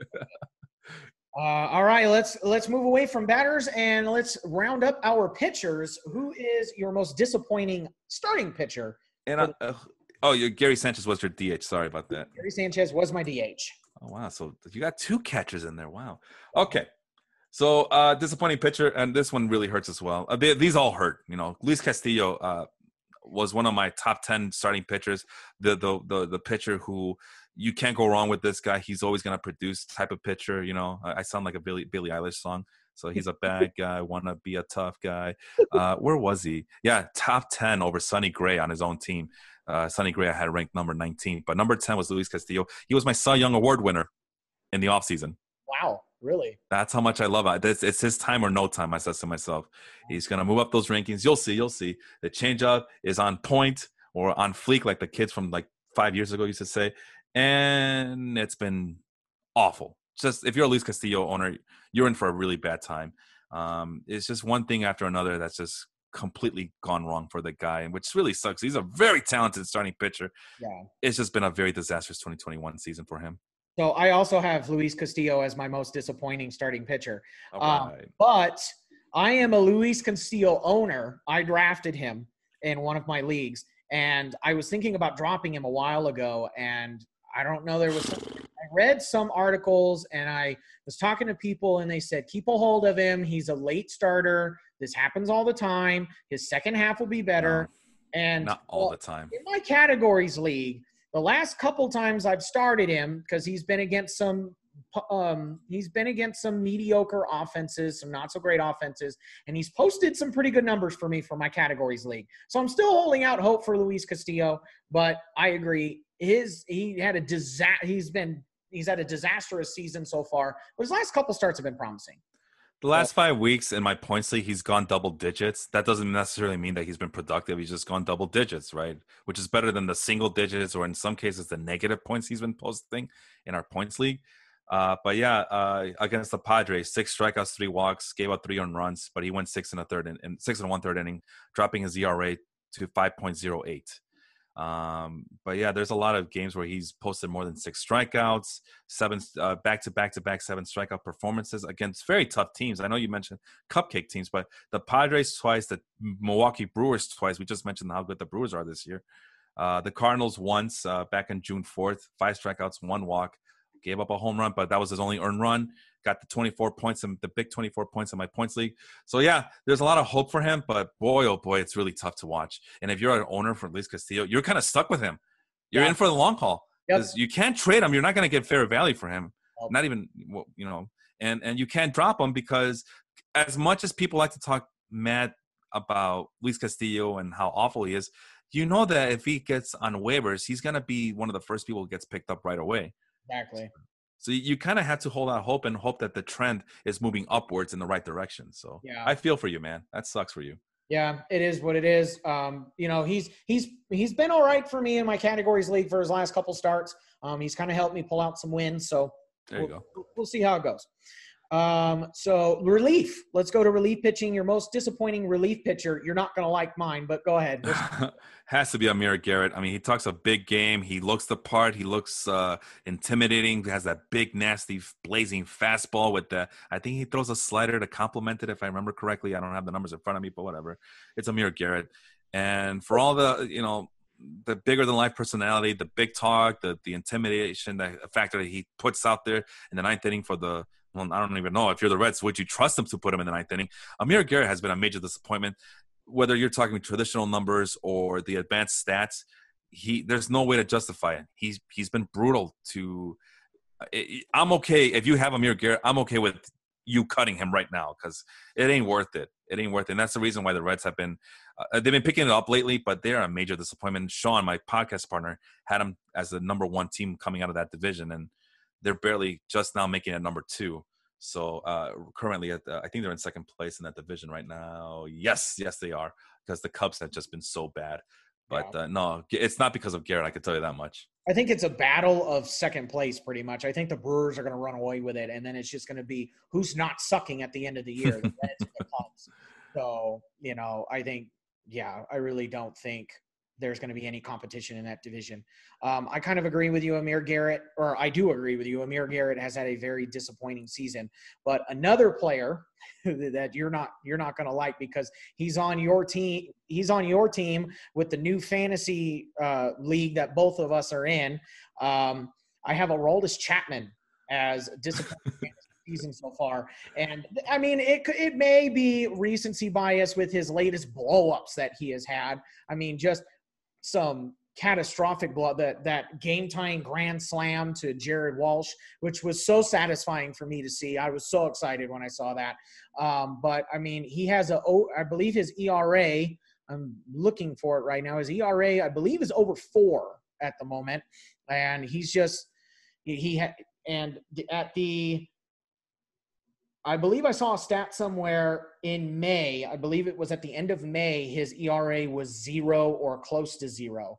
Mm-hmm. And now his ERA is, I believe it's over 4. It's in the 3s. I can't seem to find him at the moment. But Yeah, he's been this last month and a half or so has been very disappointing for Aroldis Chapman, and the back end of that bullpen for the Yankees. What do you have to say about that? I'm okay with that. Well, I am, and I'm not based on recency bias, and I didn't realize his ERA was that high. He's at 4.71 according to Fangraphs. But Aroldis Chapman to me is just one of those guys. You just set him and you just forget about him. But yeah, unless he wets the bed like he did this past week against your Angels, and I forgot who the other team was that he got torched by. He did it twice this week. I don't remember the other one though. Yeah. So the problem here is that he's always had control issues. For as good as that fastball is and that wicked slider that complements it, he's always had issues keeping the ball in the strike zone. Yeah. He has not a career high, but it's a pretty damn high walk per nine, even among relief pitchers at 6.28. So it's more out of control than usual. Velocity has gone down the last few years. He no longer is averaging 100 mile per hour fastball. It's now sitting at 98, 99. Which, oh, wow, 1 mile per hour difference, whatever. But, hey, sometimes that's all it takes to notice that big of a difference. And that it is that big of a difference, especially when you're a flamethrower like Chapman and you're, everybody's used to 101, 102 coming out of your hand, and now you're throwing 99. Like, that's going to probably look like a basketball, coming at you, when you're used to Chapman throwing 101, 100, pretty consistently. So, wow, I didn't realize he was at 1.4. I didn't realize his whip was bad. I didn't realize that. I just assumed that Chapman's okay. No one said anything about it. I think people are just kind of waiting for him to kind of right the ship. But yeah, even the Statcast numbers show him as just getting obliterated by these hitters. The exit velocity is higher than usual. The hard hit rate is a career high in the Statcast era, which for him started in 2015. Barrel rate is way up there as well. So even though the advanced ERAs like Sierra and xFIP kind of have hope for him, and even the expected ERA, which is more of a Statcast number, I mean, the field independent pitching thing is saying, no, this is him. This is him. This is who he is. So get used to it. So it just depends which ERA you want to trust. No, I'd be concerned if I'm a Chapman like I am. Right? I'm not gonna bench him. I'm not gonna trade him anytime soon because I actually do believe that he can right the ship. But if you don't have that kind of patience, if you're kind of like jittery like that, it might be time to be to worry there. So he might also be in the same boat as Luis Castillo. As soon as somebody drops Aroldis Chapman, they're gonna pick him up because he's a Aroldis. Oh yeah. So I mean, even if they're just gonna stuff him on the bench, they're gonna wait for him to right it, and then you're kind of out of it once he figures it out again.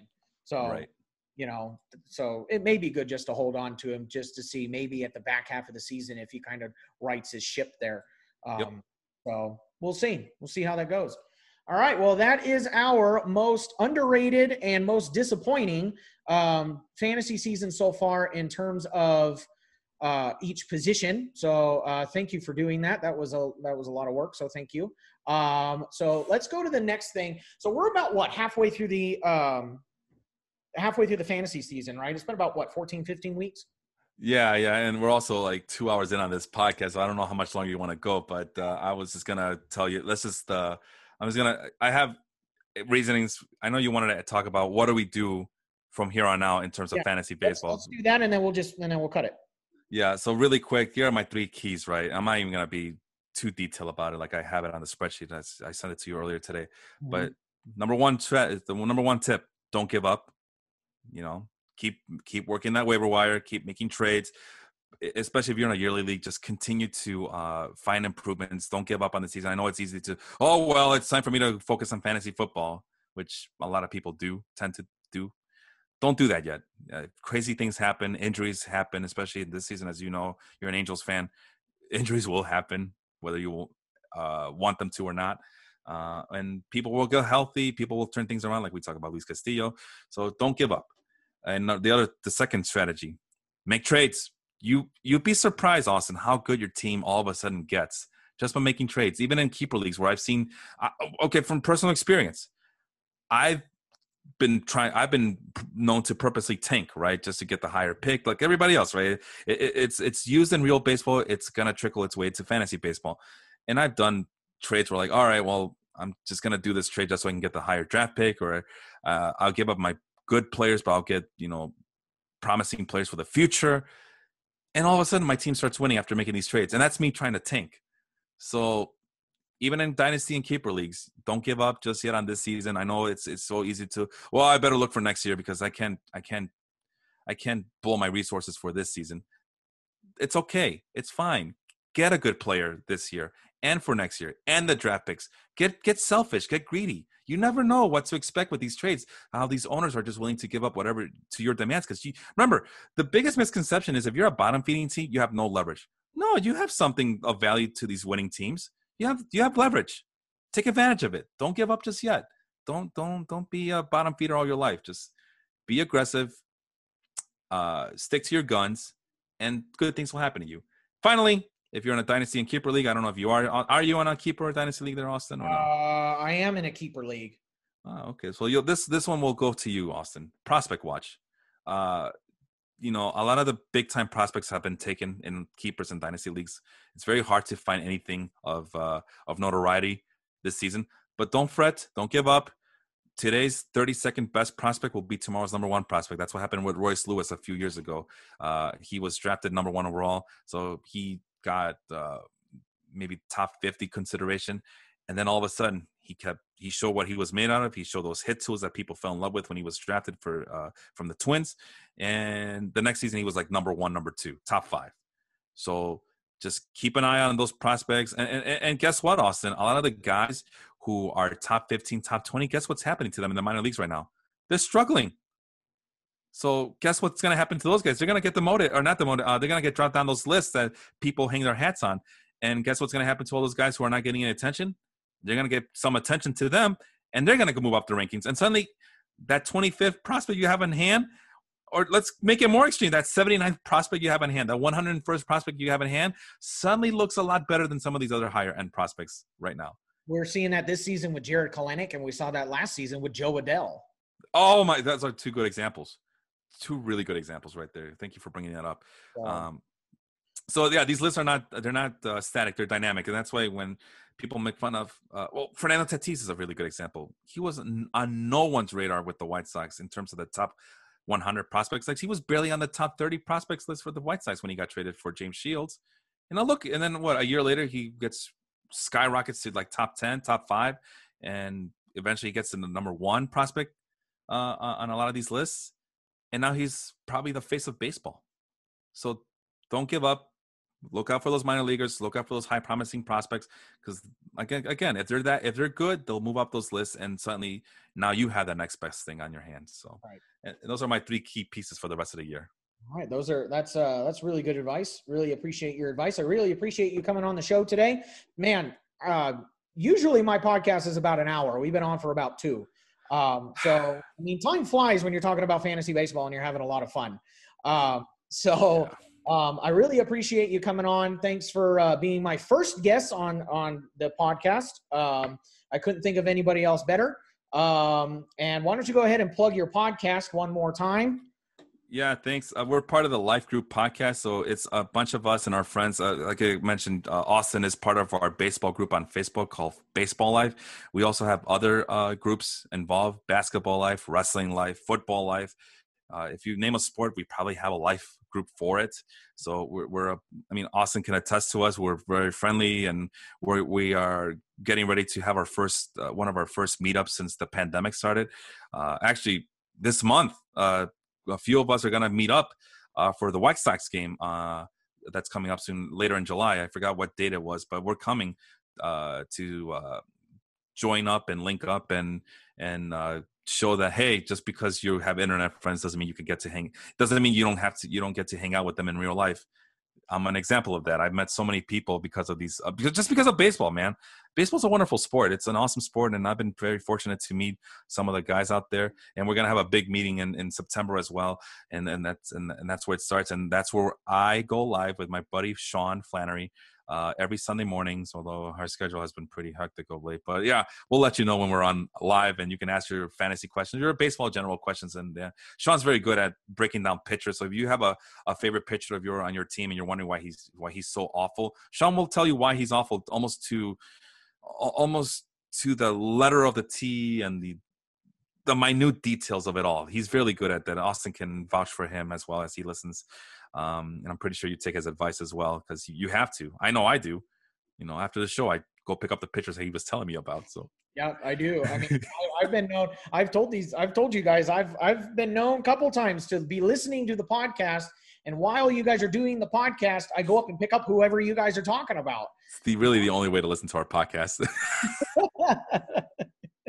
So that's that. And we're on Spotify, we're on Apple, we're on YouTube, we're on all the major podcast formats. Stitcher is the other one that we're on.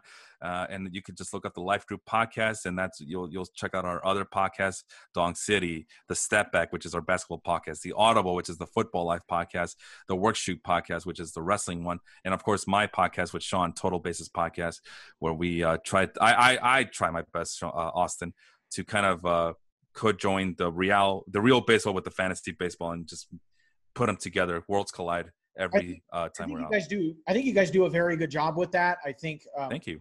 You and Sean both are very thorough with, okay, he's struggling fantasy and here's why in real life, so I think you guys do a really, really good job with that. And I mean, just overall in the Baseball Life group, I really enjoy it. I was looking for, it's really hard when you know as much about baseball as I do and as we do. It's really hard to talk about it with the average Joe because people just start looking at you funny. So yeah. These people on the group are really very knowledgeable and they're very friendly. So I wholeheartedly agree. But I recommend you go listen to Sean and Felipe's podcast. And if you are a baseball fan, basketball fan, whatever, you're just curious, come join the Life Groups. Really quick. You mentioned you wanted to talk about stories, but we didn't get to it. But yeah, I wholeheartedly agree.